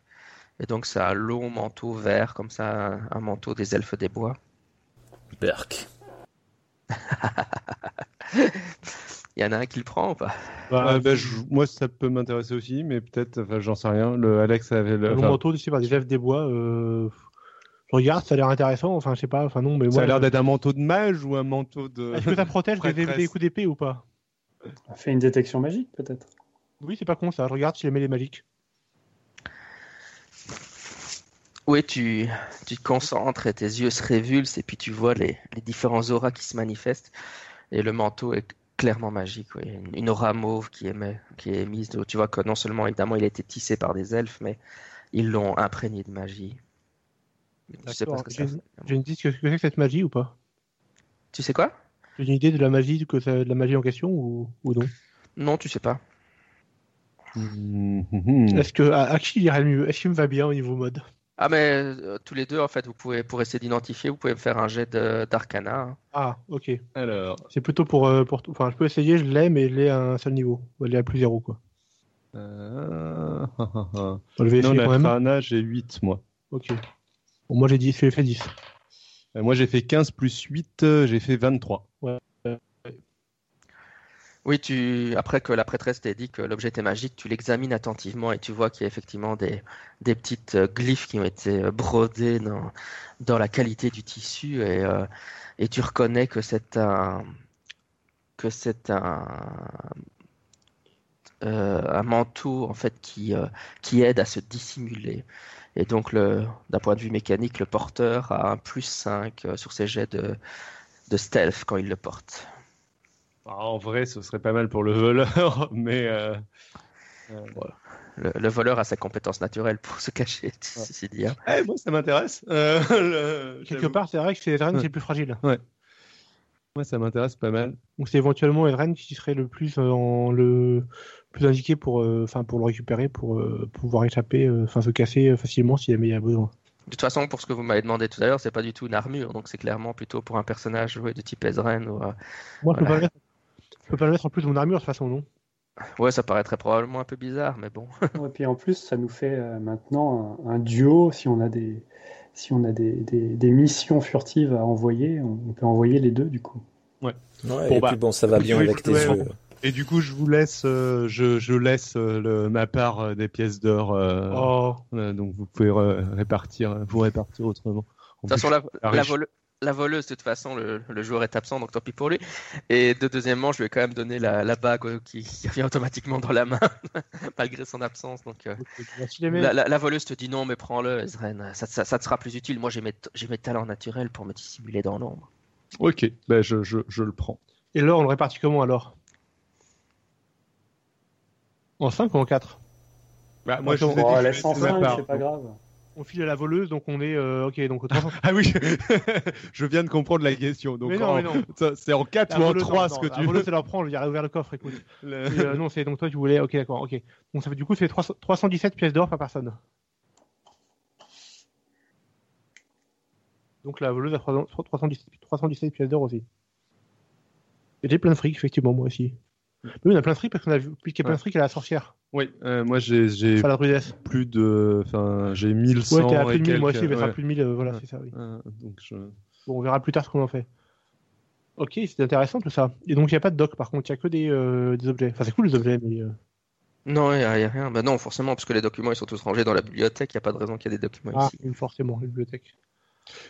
Bon, on se barricade du coup ou ouais. Tu meurs tellement d'envie d'inspecter ces bibliothèques, Ezren, j'aurais du mal ça me ferait du mal de t'en garder.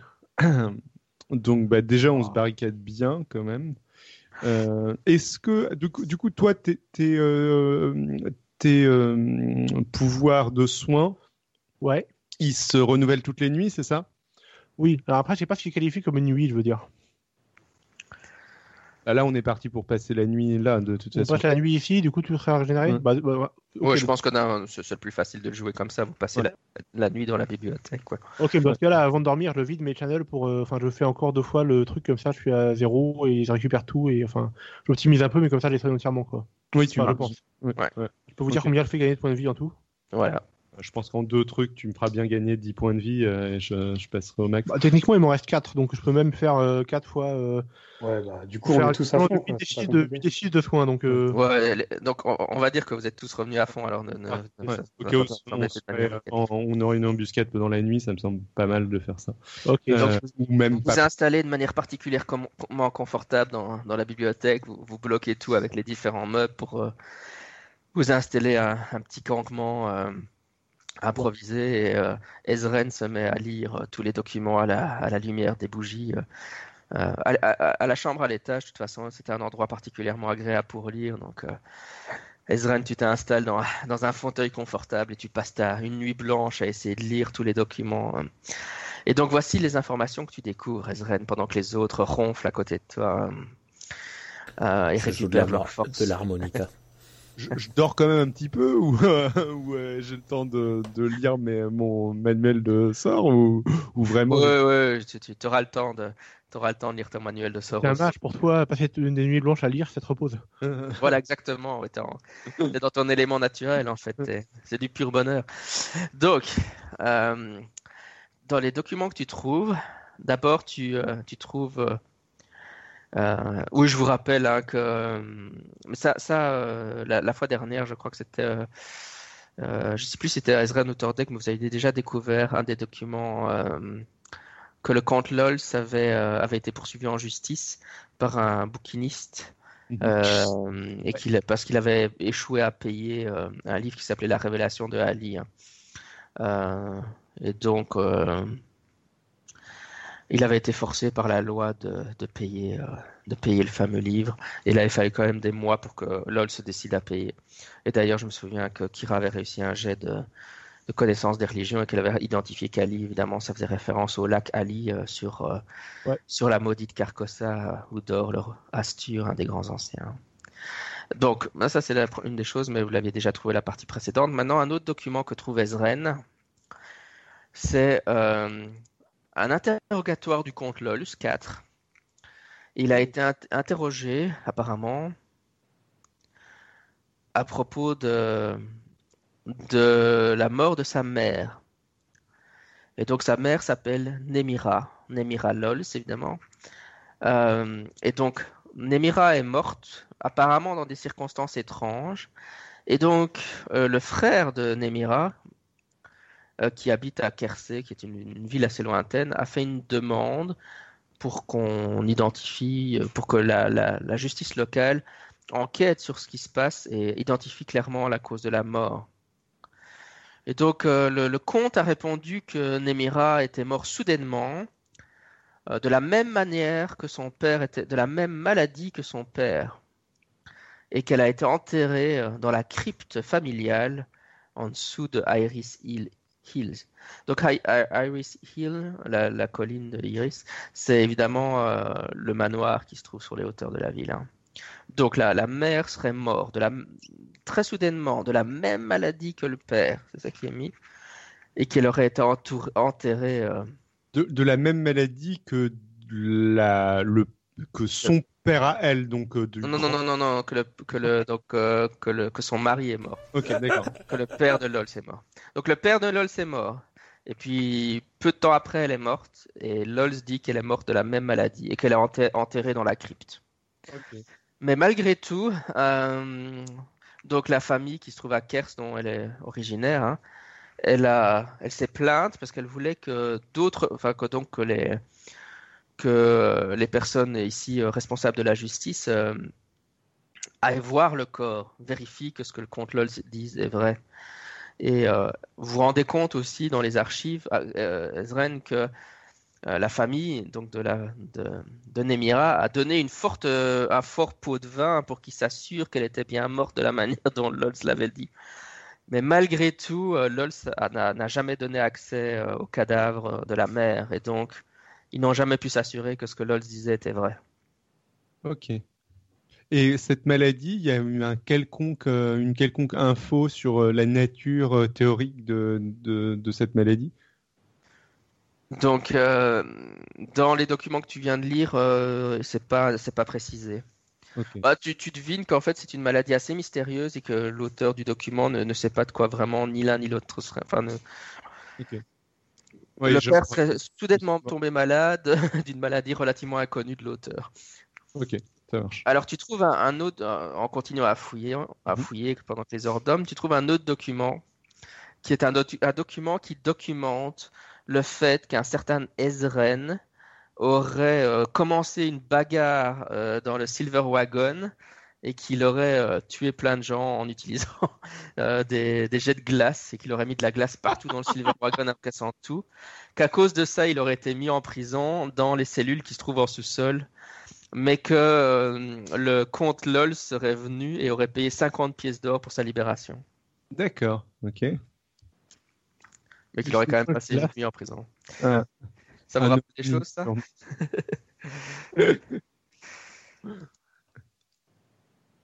Ok. C'est bien connu que les glaces, ils font des boules de feu.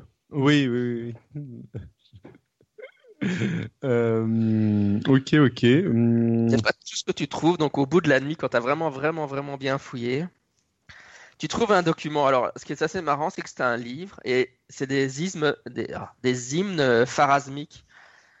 Donc, c'est la religion pharasméenne. Et donc, le livre a l'air d'être un livre de chansons qu'on chante à l'église de Pharasma lors des cérémonies, des cultes. Hein. Ça va être joyeux comme tout. Les hymnes de Pharasma. Et donc, évidemment, tu te dis c'est d'une banalité infligeante. Ça ne présente absolument aucun intérêt, mais ton regard est attiré par un marque-page. Et tu enlèves le marque-page, et en fait, quand tu enlèves le marque-page, la couverture du livre change par magie. Et donc, tu te rends compte que le marque-page est un marque-page de dissimulation. Donc, en fait, quand tu mets le marque-page dans un livre, ça lui donne une apparence anodine, mais c'est pas du tout ce qu'il y a à l'intérieur du livre. Et donc, ce n'est pas un livre qui contient des informations, des chants pharasméens. Il contient quoi, du coup? Donc, c'est un compte. Alors, je regarde le marque-page au passage, ça peut toujours être utile. Oui, tu peux, effectivement, tu peux l'avoir, le marque-page de dissimulation, ça s'appelle, tu peux l'avoir dans ton équipement. On va dire que de base, je dissimule comme ça mon livre de sorts, comme étant un truc... Ton manuel de sorts, c'est ça que tu dis. Est-ce que si tu te le mets sous les selles, ça te dissimule toi? Je cherchais comment faire la même blague. Bravo. À partir de maintenant, le livre de sorts d'Ezren ressemble à un livre de chant de Pharasma. Ça va être très bizarre. Les prêtres vont être très perturbés. Donc, c'est un compte rendu d'un un journal intime d'un avocat qui a été impliqué dans une affaire criminelle. Et cette affaire criminelle, c'était le jugement, attendez que je retrouve son nom, d'un certain Climes Pratt. Et donc, voici ce qu'il indique. C'est que Nemira, la femme de Lulz, elle était très intéressée par l'occultisme. Hein. Il indique qu'elle aurait appris l'occultisme à Rosenport, à la faculté d'occultisme. Et que elle s'est mariée à Lulz dans sa jeunesse, évidemment. Elle est venue habiter à Iris Hill. Mais donc il spécule, hein, c'est des spéculations qu'il y a marqué, il n'est pas sûr. Mais donc, ce que tu découvres, c'est que Lulz 4, ah oui, non, c'est vrai. Oui, si, c'est Lulz 4, non, c'est juste. Oui, donc c'est le père du méchant actuel, hein. Donc c'est évidemment c'est la mère c'est Nemira Lulz. Oui, on parle de Nemira Lulz, donc on parle de sa mère. Donc, son mari à elle. Son mari à elle, le Lulz précédent de celui qui donc était votre boss. C'est la mère du Lulz en cours. Oui, c'est ça, exactement. Toujours la même personne, celle qui est morte d'une maladie inconnue. Voilà, exactement. Et qui était. Ok, d'accord. Mais alors, attends, mais c'est. Attendez une seconde, parce que je continue à dire. Le Lulz, donc son mari à elle, donc le père du méchant actuel, évidemment, il était tout le temps absent parce qu'il avait des ambitions politiques. Enfin, forcément, c'est un homme très important dans la région. Et alors, on suspecte qu'elle arrêtait pas de commander des livres à l'école de Syncomactique, une école de nécromancie et d'occultisme. Et elle a fait la connaissance, à cause de ces achats qu'elle faisait, de Climes Pratt. Donc c'est la personne dont le procès a eu lieu là. Et ce Climes, la personne qui écrit le livre là, pense qu'elle est devenue l'amant. Il est devenu l'amant de Nemira. Ok. Et peu de temps après, finalement, le mari, oui, il spécule, il n'est pas sûr, mais ce qu'il pense qu'il s'est passé, c'est que le mari a découvrir l'affaire, qu'elle avait un amant. Il a donc demandé qu'il soit torturé, mis à mort. Et donc, c'est pour ça que les documents sont ici. Donc, il a été torturé dans les sous-sols. Du fort où vous vous trouvez pour le moment. Et donc évidemment le comte en question a donné suffisamment d'argent pour qu'il soit torturé, mais qu'on s'en foute de ce qu'ils disent et qu'il soit mis à mort. Et donc c'est la personne qui a écrit le journal, c'est lui qui a recueilli la confession. Hein. Et ce qu'il vous dit aussi, c'est que lorsqu'il a torturé Climes Pratt, il a confessé qu'avec Nemira, ils avaient lancé une malédiction sur son mari pour qu'il meure dans d'atroces souffrances. Mais il dit aussi que le lancement du sort ne s'était pas bien passé et qu'il avait eu un retour de flamme sur Nemira. C'est pour ça qu'elle est morte après. Donc, il serait véritablement mort de, entre guillemets, la même maladie. Mais, ok. Et donc ça veut dire également, si jamais les hypothèses de cet avocat sont vraies, qu'il y a des chances que le vrai père du Lulz actuel ne soit pas le mari de Nemira, mais ce fameux Climes Pratt. Peut-être bien. Ça dépend quand ça a commencé, en fait. De la manière dont la succession d'événements a l'air de se produire, ils avaient peut-être déjà leur fils au moment où ouais, j'en sais rien. Ouais. En tout cas, dans le livre que tu tiens, la personne qui s'est occupée de torturer le fameux Climes Pratt là, il dit que juste avant de mourir, il a dit il a dit que à cause du fait que le sort avait mal fonctionné, Nemira avait été béni par un grand ancien et que son corps avait commencé à changer. Oups. Ok.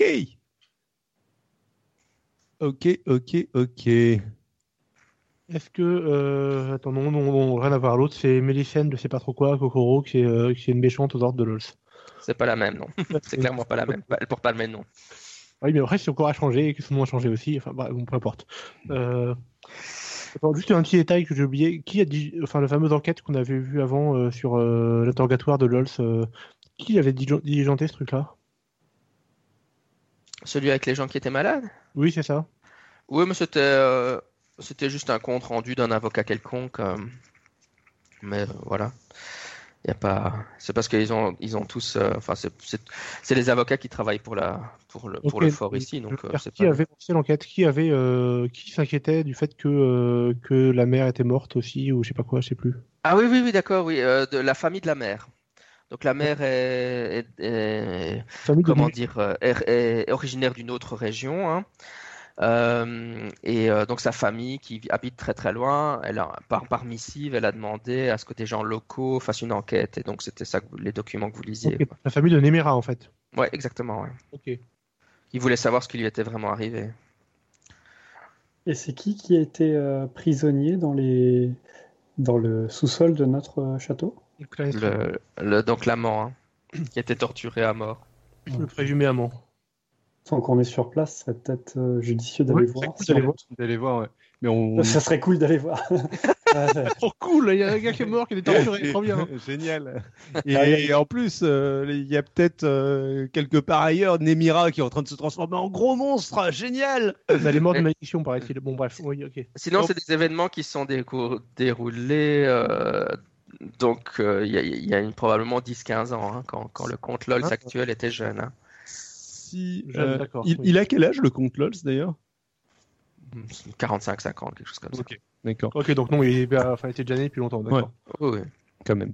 Mais ok. Bah oui, parce que de toute façon, dans ce que vous avez lu, ils ont dit qu'ils ont demandé. Oui, donc le père était déjà mort, hein, donc forcément, c'est votre comte LOLS à qui ils ont demandé qu'est-ce qui était arrivé à la mère, et c'est ce comte LOLS-là, donc le méchant actuel, qui a dit qu'elle était morte de la même maladie que son père, pas forcément, et donc il était déjà en âge donc il avait une vingtaine, 25 ans à ce moment-là, ouais. Okay.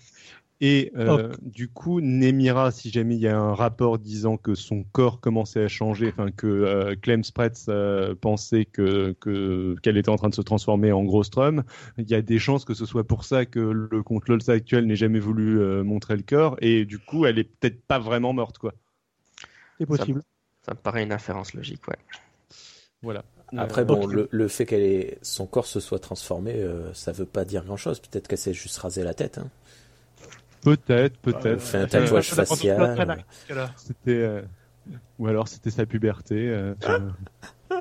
Oh. Son corps changé. Ça va être une puberté très douloureuse, je crois. Même. Ouais. Ok. C'est juste de l'eczéma en fait. Tardive.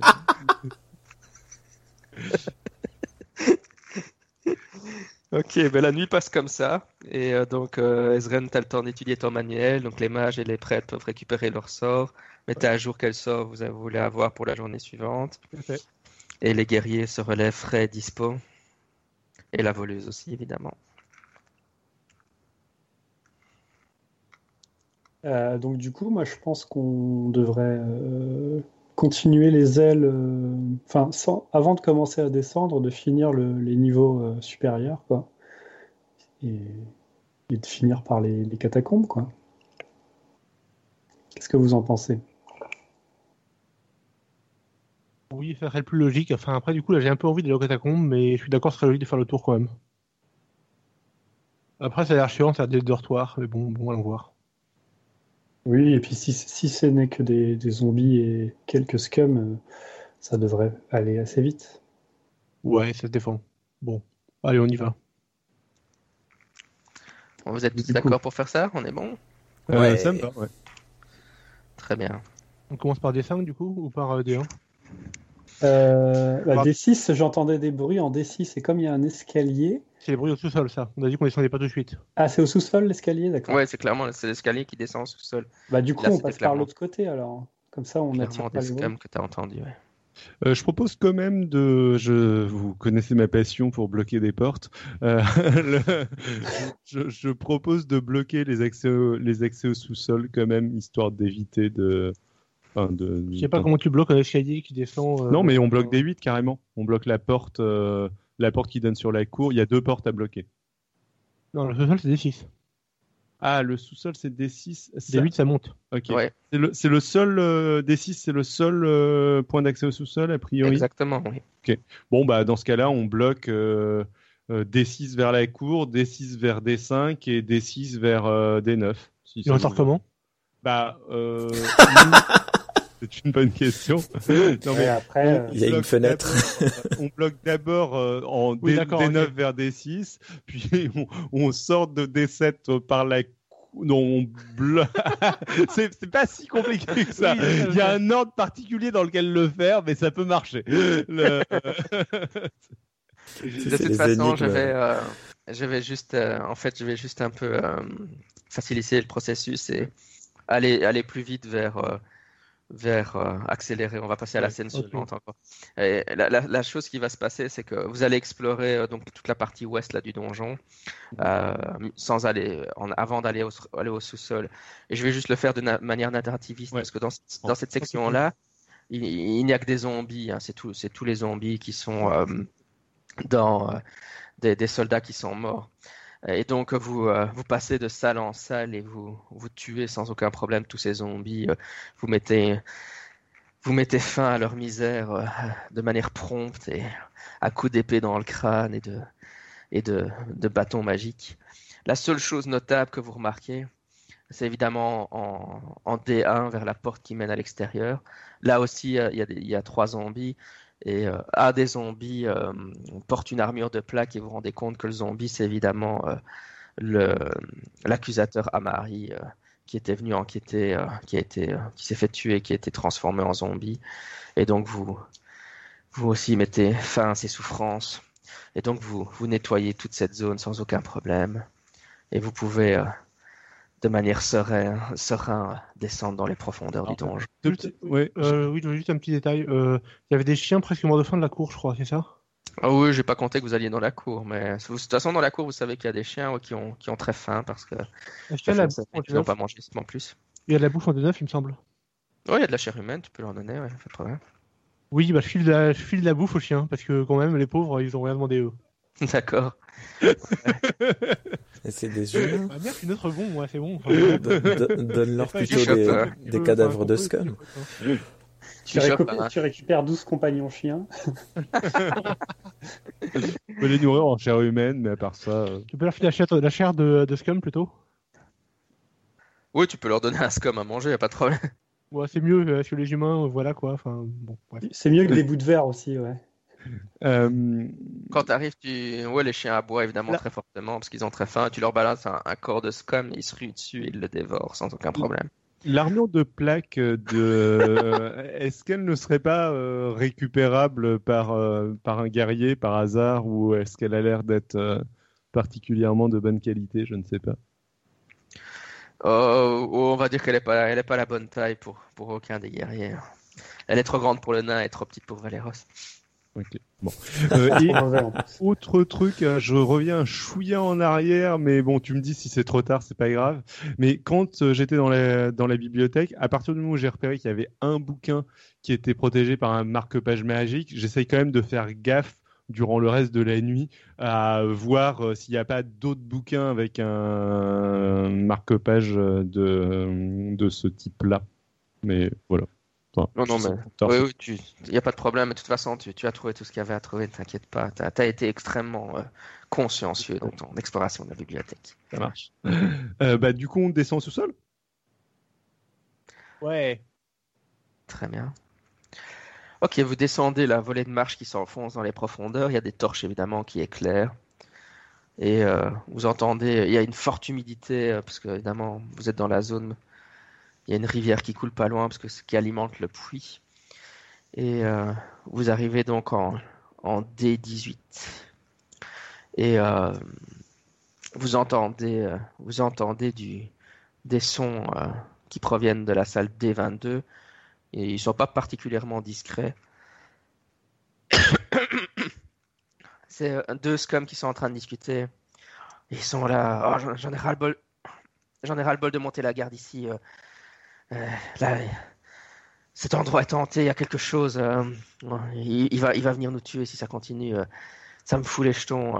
Et puis l'autre, t'as vraiment aucun courage. Un petit fantôme de rien du tout. De toute façon, tu sais bien qu'il reste dans la réserve. Il vient pas jusqu'ici.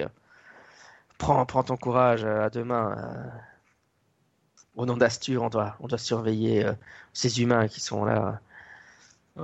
Intéressant.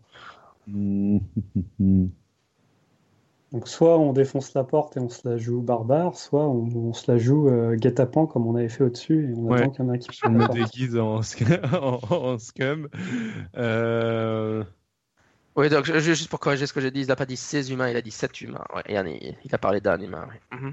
Bon, ils sont max 2 en fond, ça. Non? Vous avez pas envie? Alors, moi ça me va, hein, je suis un guerrier, donc je pense qu'à ça, mais... Bon, comme vous le sentez, c'est vrai que vraisemblablement on devrait pouvoir se les faire sans trop de problèmes, mais... Moi ça me va, oui, je vais bien foncer dans le tas, j'en ai marre de Fishcam et je... Bon. Alors ce qu'on peut faire, c'est taper à la porte, et dès qu'il y en a un qui ouvre, je fais une charge pour renverser les deux, on va dire. Parce qu'en plus, ils veulent se faire relever de la garde. C'est vraiment... On va les relever. Ouais. Bon, comme tu veux. Ok, non, mais ça me va. Ça me choque pas. Ouais, sinon, c'est vrai qu'il y a une porte qui mène vers le D19. Là, tu vous dites que le groupe pourrait se cacher là, et puis Ezren déguisé en scum pour aller leur parler et leur dire effectivement ils en ont marre de monter la garde puisqu'ils n'ont pas été relevés puisque vous avez tué tous les autres. C'est jouable de les distraire, je pense, hein, c'est comme vous le voyez. Ok, on fait ça si vous voulez, d'accord. Ok, Comme vous le sentez, j'insiste pas particulièrement dans un sens ni dans un autre, mais il faut prendre une décision. Les scums doivent mourir. Allez. Ça veut dire quoi? Bon, allez, on je fonce. le fais. Non, toi, tu allais dire l'autre chose. Ok, on fonce. Allez, on fonce. Très bien. Alors, vous ruez à l'intérieur, les deux scums sont extrêmement surpris de se faire attaquer. Et en plus, il y a 3 cellules à l'intérieur, parce qu'en fait, vous êtes dans la section des cellules du donjon. C'est là que Ezren a été enfermé à un moment donné. Ça te rappelle peut-être un souvenir. Ah ouais, j'ai passé une nuit très désagréable ici. Et dans une des cellules, il y a un jeune homme qui se tient, un adolescent de peut-être 16 ans, et quand il vous voit rentrer, il agrippe un des scums pour le maintenir contre les pour les barreaux. Il était tellement surpris. Et donc, il s'agrippe à l'un des scums, il le retient contre la grille. Évidemment, maintenant, vous pouvez attaquer l'autre. J'ai l'initiative. Ouais. Allez. Alors, 11 plus 4, je crois. Oula. Bon, Tordek a fait 8. Moi, 11. Initiative, c'est 6, donc 25. Dites chaque fois le nom de votre personnage, ça me facilite la vie. Alors, Ezren, 15. Kira, 11. Valéros, 25. Ce soir, j'ai que des super jets. Je sais pas ce qui m'arrive. Ouais. Très bien. Et donc, il y a un scum qui est bloqué par l'adolescent qui le tient contre la grille, et l'autre... Dans un instant, va être embroché par Valéros. Ouais, ils sont pas assez rapides, de toute façon, ils sont vachement surpris. Évidemment, c'est Valéros qui attaque en premier. Chargez! Alors moi, pique en avant, je vais sur celui qui n'est pas tenu. D'accord. Alors, tac, 6, non, c'est 9, plus 9 et 6, ça fait 15. Très bien. Oui, tu le touches sans problème, ouais. Donc, du coup, 2 plus 7, ça fait 9. Ok. Ouais, tu l'embroches en partie, mais il résiste bien quand même à ton attaque. Il tient le fort. Il grince des dents en résistant à ta poussée. C'est à Ezren d'agir. Écoute, je vais continuer je vais faire un missile magique sur celui qui est du côté des Sam. Il faut un D4. Je vais lancer 3 D4. Du côté de Valéros, tu veux dire? Du côté de Valéros, ouais. Donc 2 plus 1, 3. 1 plus 1, 2, ça fait 5. Et 3 plus 5, 4, ça fait un total de 9 points de dégâts. Ok. Ouais, vous voyez les flèches qui sortent des doigts d'Ezren et qui foncent vers le scum qui vient déjà d'être blessé par Valéros, et les fléchettes s'enfoncent dans tout son corps et il tressaute et il s'effondre sur le sol complètement mort. Très bien. Et donc maintenant, c'est à Kira d'agir. Ok, si c'est possible, je dévale dans la salle et je mets mon lèvre, enfin, mon cimetière dans la gorge du scum qui est tenu par le gamin. Ouais, t'as un bonus de Dans un plus second gamin 4. au passage. T'as un bonus de plus 4 pour le toucher parce qu'il est gêné par le gamin pour esquiver. Bon, j'ai fait 9, plus 4, 13, plus 3, 17. Sans problème, tu le touches, ouais. Ok, donc j'ai un D6 plus 1, c'est parti. 1 plus 1, 2. Ok. Pour accord, c'est pas bon. Tu lui déchausses une dent. Pour les sorts, ça va, mais pour les combats, non. Mais t'as fait un naturel, c'est ça? Au jet de dégâts. Ah oui, au jet de DK, ok. Ah, ok, oui. Oui, donc tu lui fais une petite estafilade, mais Je fais 2 en rien de bien grave. Et c'est au Tordek, non, c'est au Scum d'agir, il va faire un jet de force. Ouais, il a réussi son jet de force, il se dégage de l'étreinte du jeune garçon. Et maintenant, c'est à Tordek d'agir. Et bien j'attaque. Et je fais 22. Sans problème. Hop. Un des 8. Et je fais 4. Ok. Très bien. Et Valéros, tu peux agir. Je vais essayer pas de l'attaquer avec mon épée, mais de le faire tomber. C'est-à-dire de lui donner un coup de rugbyman, tu vois, pour D'accord. le faire tomber pour que les autres le finissent. D'accord. Ah, c'est trop aimable. Alors, mais on va attaquer un peu différemment. Du coup, je fais quoi? Jet de force ou une attaque normale? Ah, tu peux faire un jet de force alors pour le repousser. Alors, c'est plus 3. 1 J'ai fait 1 plus 3, donc 1 naturel. Un naturel. Je me casse la fille. Ouais, tu fonces sur... C'est qui était au corps à corps? Tordek, je pense, non? T'étais au corps à corps C'est avec lui, toujours hein. moi. Et tu projettes Tordek à la place et Tordek se retrouve les 4 fers en l'air sur le sol projeté par Valéros qui est en train de s'excuser. Désolé, c'était pas toi que je visais. Je savais que t'étais jaloux. Tu sais bien que ta technique, c'est l'embrochage. J'essaie d'innover, ça réussit pas.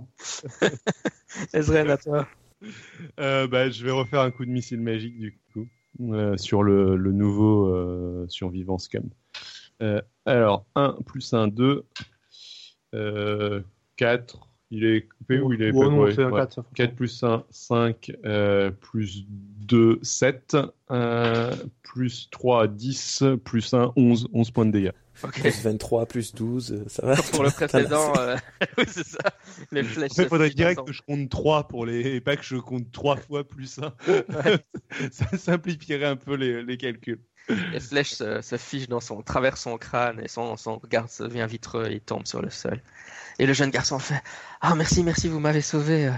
Ah, vous êtes vraiment très fort. Vous avez eu ces scums sans aucune difficulté.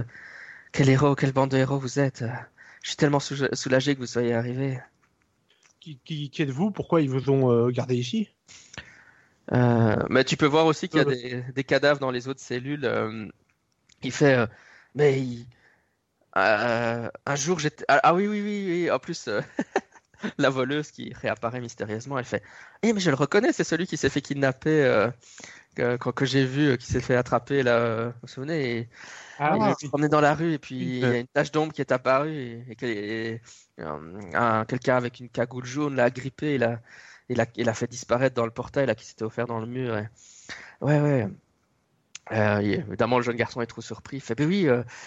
J'étais en train de marcher et puis je me suis fait. De la petite fille, c'est ça? Oui, c'est le grand frère de la petite fille, effectivement.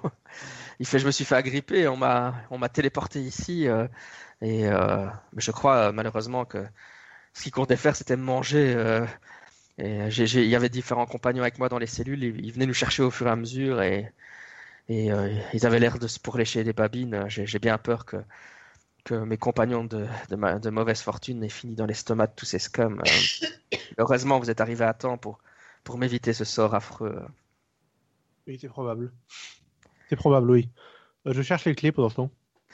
Oui, ils sont sur le scum, tu les trouves sans problème, tu peux ouvrir les cellules. Oui. Le délivre, et après je l'autre cellule pour fouiller un peu. Très bien.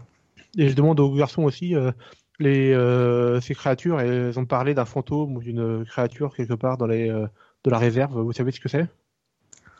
Ouais, il tend son doigt en fait. Donc c'est la pièce en face de là où vous êtes. Hein. Des 24. Ouais, des 24. Effectivement, il fait oui. Les scums, ils avaient peur de rentrer là-dedans. Même depuis ma cellule, on peut sentir. Maintenant que vous faites attention, tu peux sentir une sorte de froid qui émane de la pièce. Bon, évidemment, si vous saviez pas que la pièce était hantée, vous penseriez juste parce que oui, on est dans les sous-sols, etc. Mais C'est le frigo. c'est le frigo, ouais. Mm. Il dit oui, il faut pas aller là-bas. Il y a quelque chose de malsain qui y réside. Alors, ce que tu trouves dans les cellules. Ouais. Ah oui, donc le garçon, il s'appelle Sean. Et effectivement, c'est le grand frère de la fille que vous avez trouvé, qui était venu vous demander de sauver son grand frère. Donc, mission accomplie. Ah oui, c'est la sœur, s'appelait Olissa. Et elle avait demandé que vous sauviez Sean. Donc, félicitations pour un travail bien fait. Elle va pouvoir nous donner de l'or. Oui, malheureusement, dans les autres cellules, il n'y a rien de valeur. Hein. C'est juste les cadavres des victimes, de certaines des victimes qui sont mortes dans les cellules, mais rien de spécial. Ok. Bon. Est-ce qu'on essaie d'aller affronter cette créature étrange là-bas? Ça me paraît. Ouais. Et D21, ça doit connecter avec le puits, en fait. Oui, c'est ça. Oui, dans cette zone-là, c'est pour aller vers le puits, mais c'est juste des zones. C'est là que vous doutez que c'est là que le fort s'approche. Donc les autres pièces, c'est des pièces où il y a de la nourriture. Enfin, c'est là que se trouve la nourriture pour les humains, quoi. Des barils. C'était là que le fort s'approvisionnait en nourriture. Et si le fort était assiégé, évidemment, ils pouvaient aller prendre de l'eau au puits, mais il n'y a rien de particulier par là-bas. D'accord. Bon, bah, ouais, on on parvient va. d'aller explorer des 24, vu qu'en Ouais. plus, si j'ai pas que c'est la réserve, donc elle doit contenir des réserves, quoi. Et si c'est un fantôme de connaissance, je pose la question du coup à la prêtresse. Hein. Oui. Il faut pas. Enfin, je sais que toi, tu as des sorts pour attaquer les non-vivants, mais nous, on peut les taper comme ça. Il n'y a pas de restriction, il y a pas de. Et taper, je ne sais pas, mais je peux vous protéger contre ces créatures jusqu'à un certain niveau. Ouais, parce que si c'est un fantôme, autant bien se préparer avant d'y aller, quoi. Alors j'ai préparé un alors j'ai des trucs qui sont pour une seule personne, j'ai des trucs qui sont des trucs de zone. Notamment Bless, je peux vous donner pour 1 minute par niveau de clair, donc 3 minutes, plus un bonus d'attaque à tout le monde, plus un bonus à tous les jets de sauvegarde contre la peur. Oui, mais oui, en fait, c'est parce qu'il est en train de poser une question parce qu'il a des connaissances en Donjons et Dragons. C'est parce qu'il savent, c'est parce qu'il sait que. Kira, tu peux faire un jet de connaissances religieuses peut-être? On va le jouer comme ça. Ouais. Moi, ça me paraît logique, je pense, quand on parle de fantômes, que je pense que ces sorts-là, je veux dire, les préparer pour ça aussi. Moi, j'ai fait 15, donc 9 plus 6, 15 en connaissances religieuses.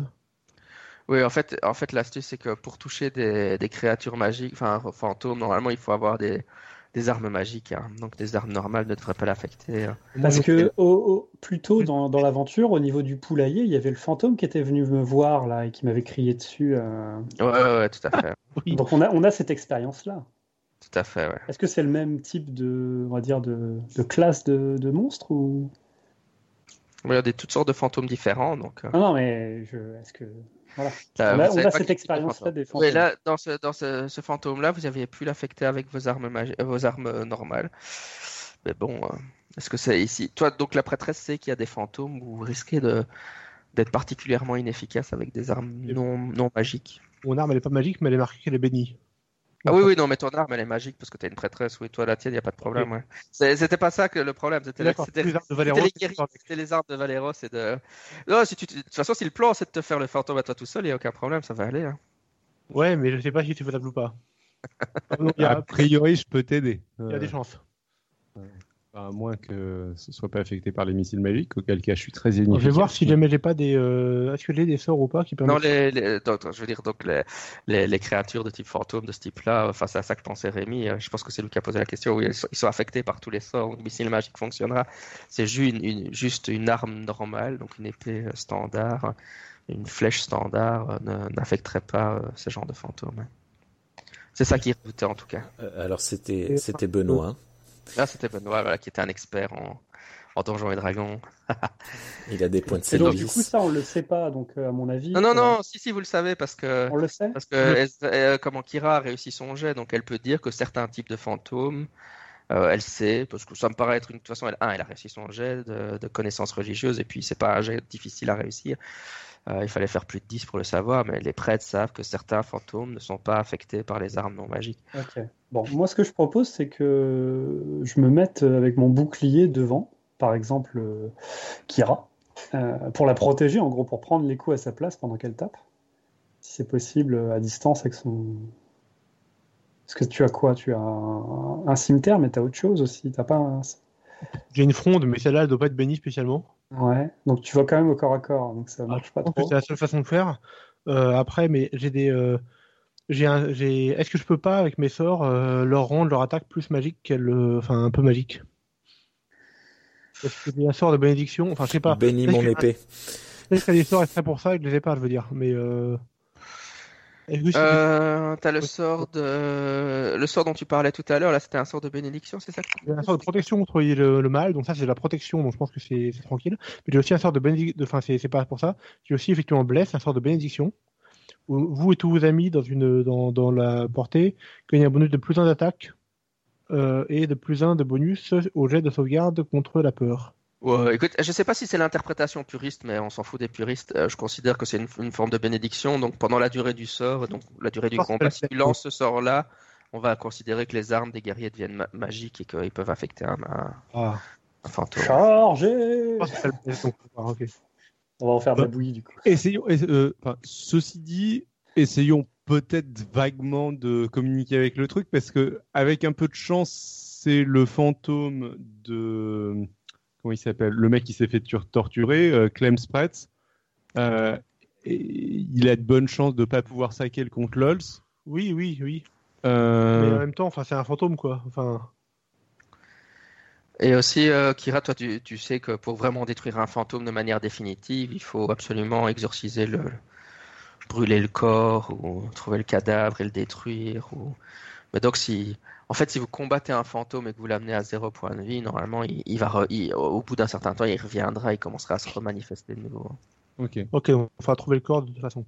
Ouais. Mais je pense que, enfin, est-ce qu'un fantôme, c'est possible de communiquer avec lui tant qu'il n'est pas, généralement, c'est vénère, non?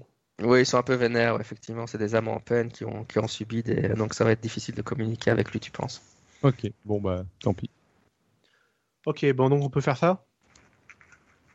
Enfin, Très bien. Taper et Ok, bon, de toute etc. façon, là, t'as béni les armes, c'est ça? Je bénis les armes, je vous demande de mettre autour de moi, j'appelle la bénédiction de Serenrae pour nous aider à affronter les forces du mal et les créatures. Très bien. Vous rentrez donc dans la salle. Et plus 1 bonus d'attaque à tout le monde aussi. Et plus 1 bonus contre donc de saving throw contre la peur. Pendant 3 minutes. Donc je pense qu'on a le temps. 3 minutes. Ouais, vous êtes tranquille pour le combat, quoi.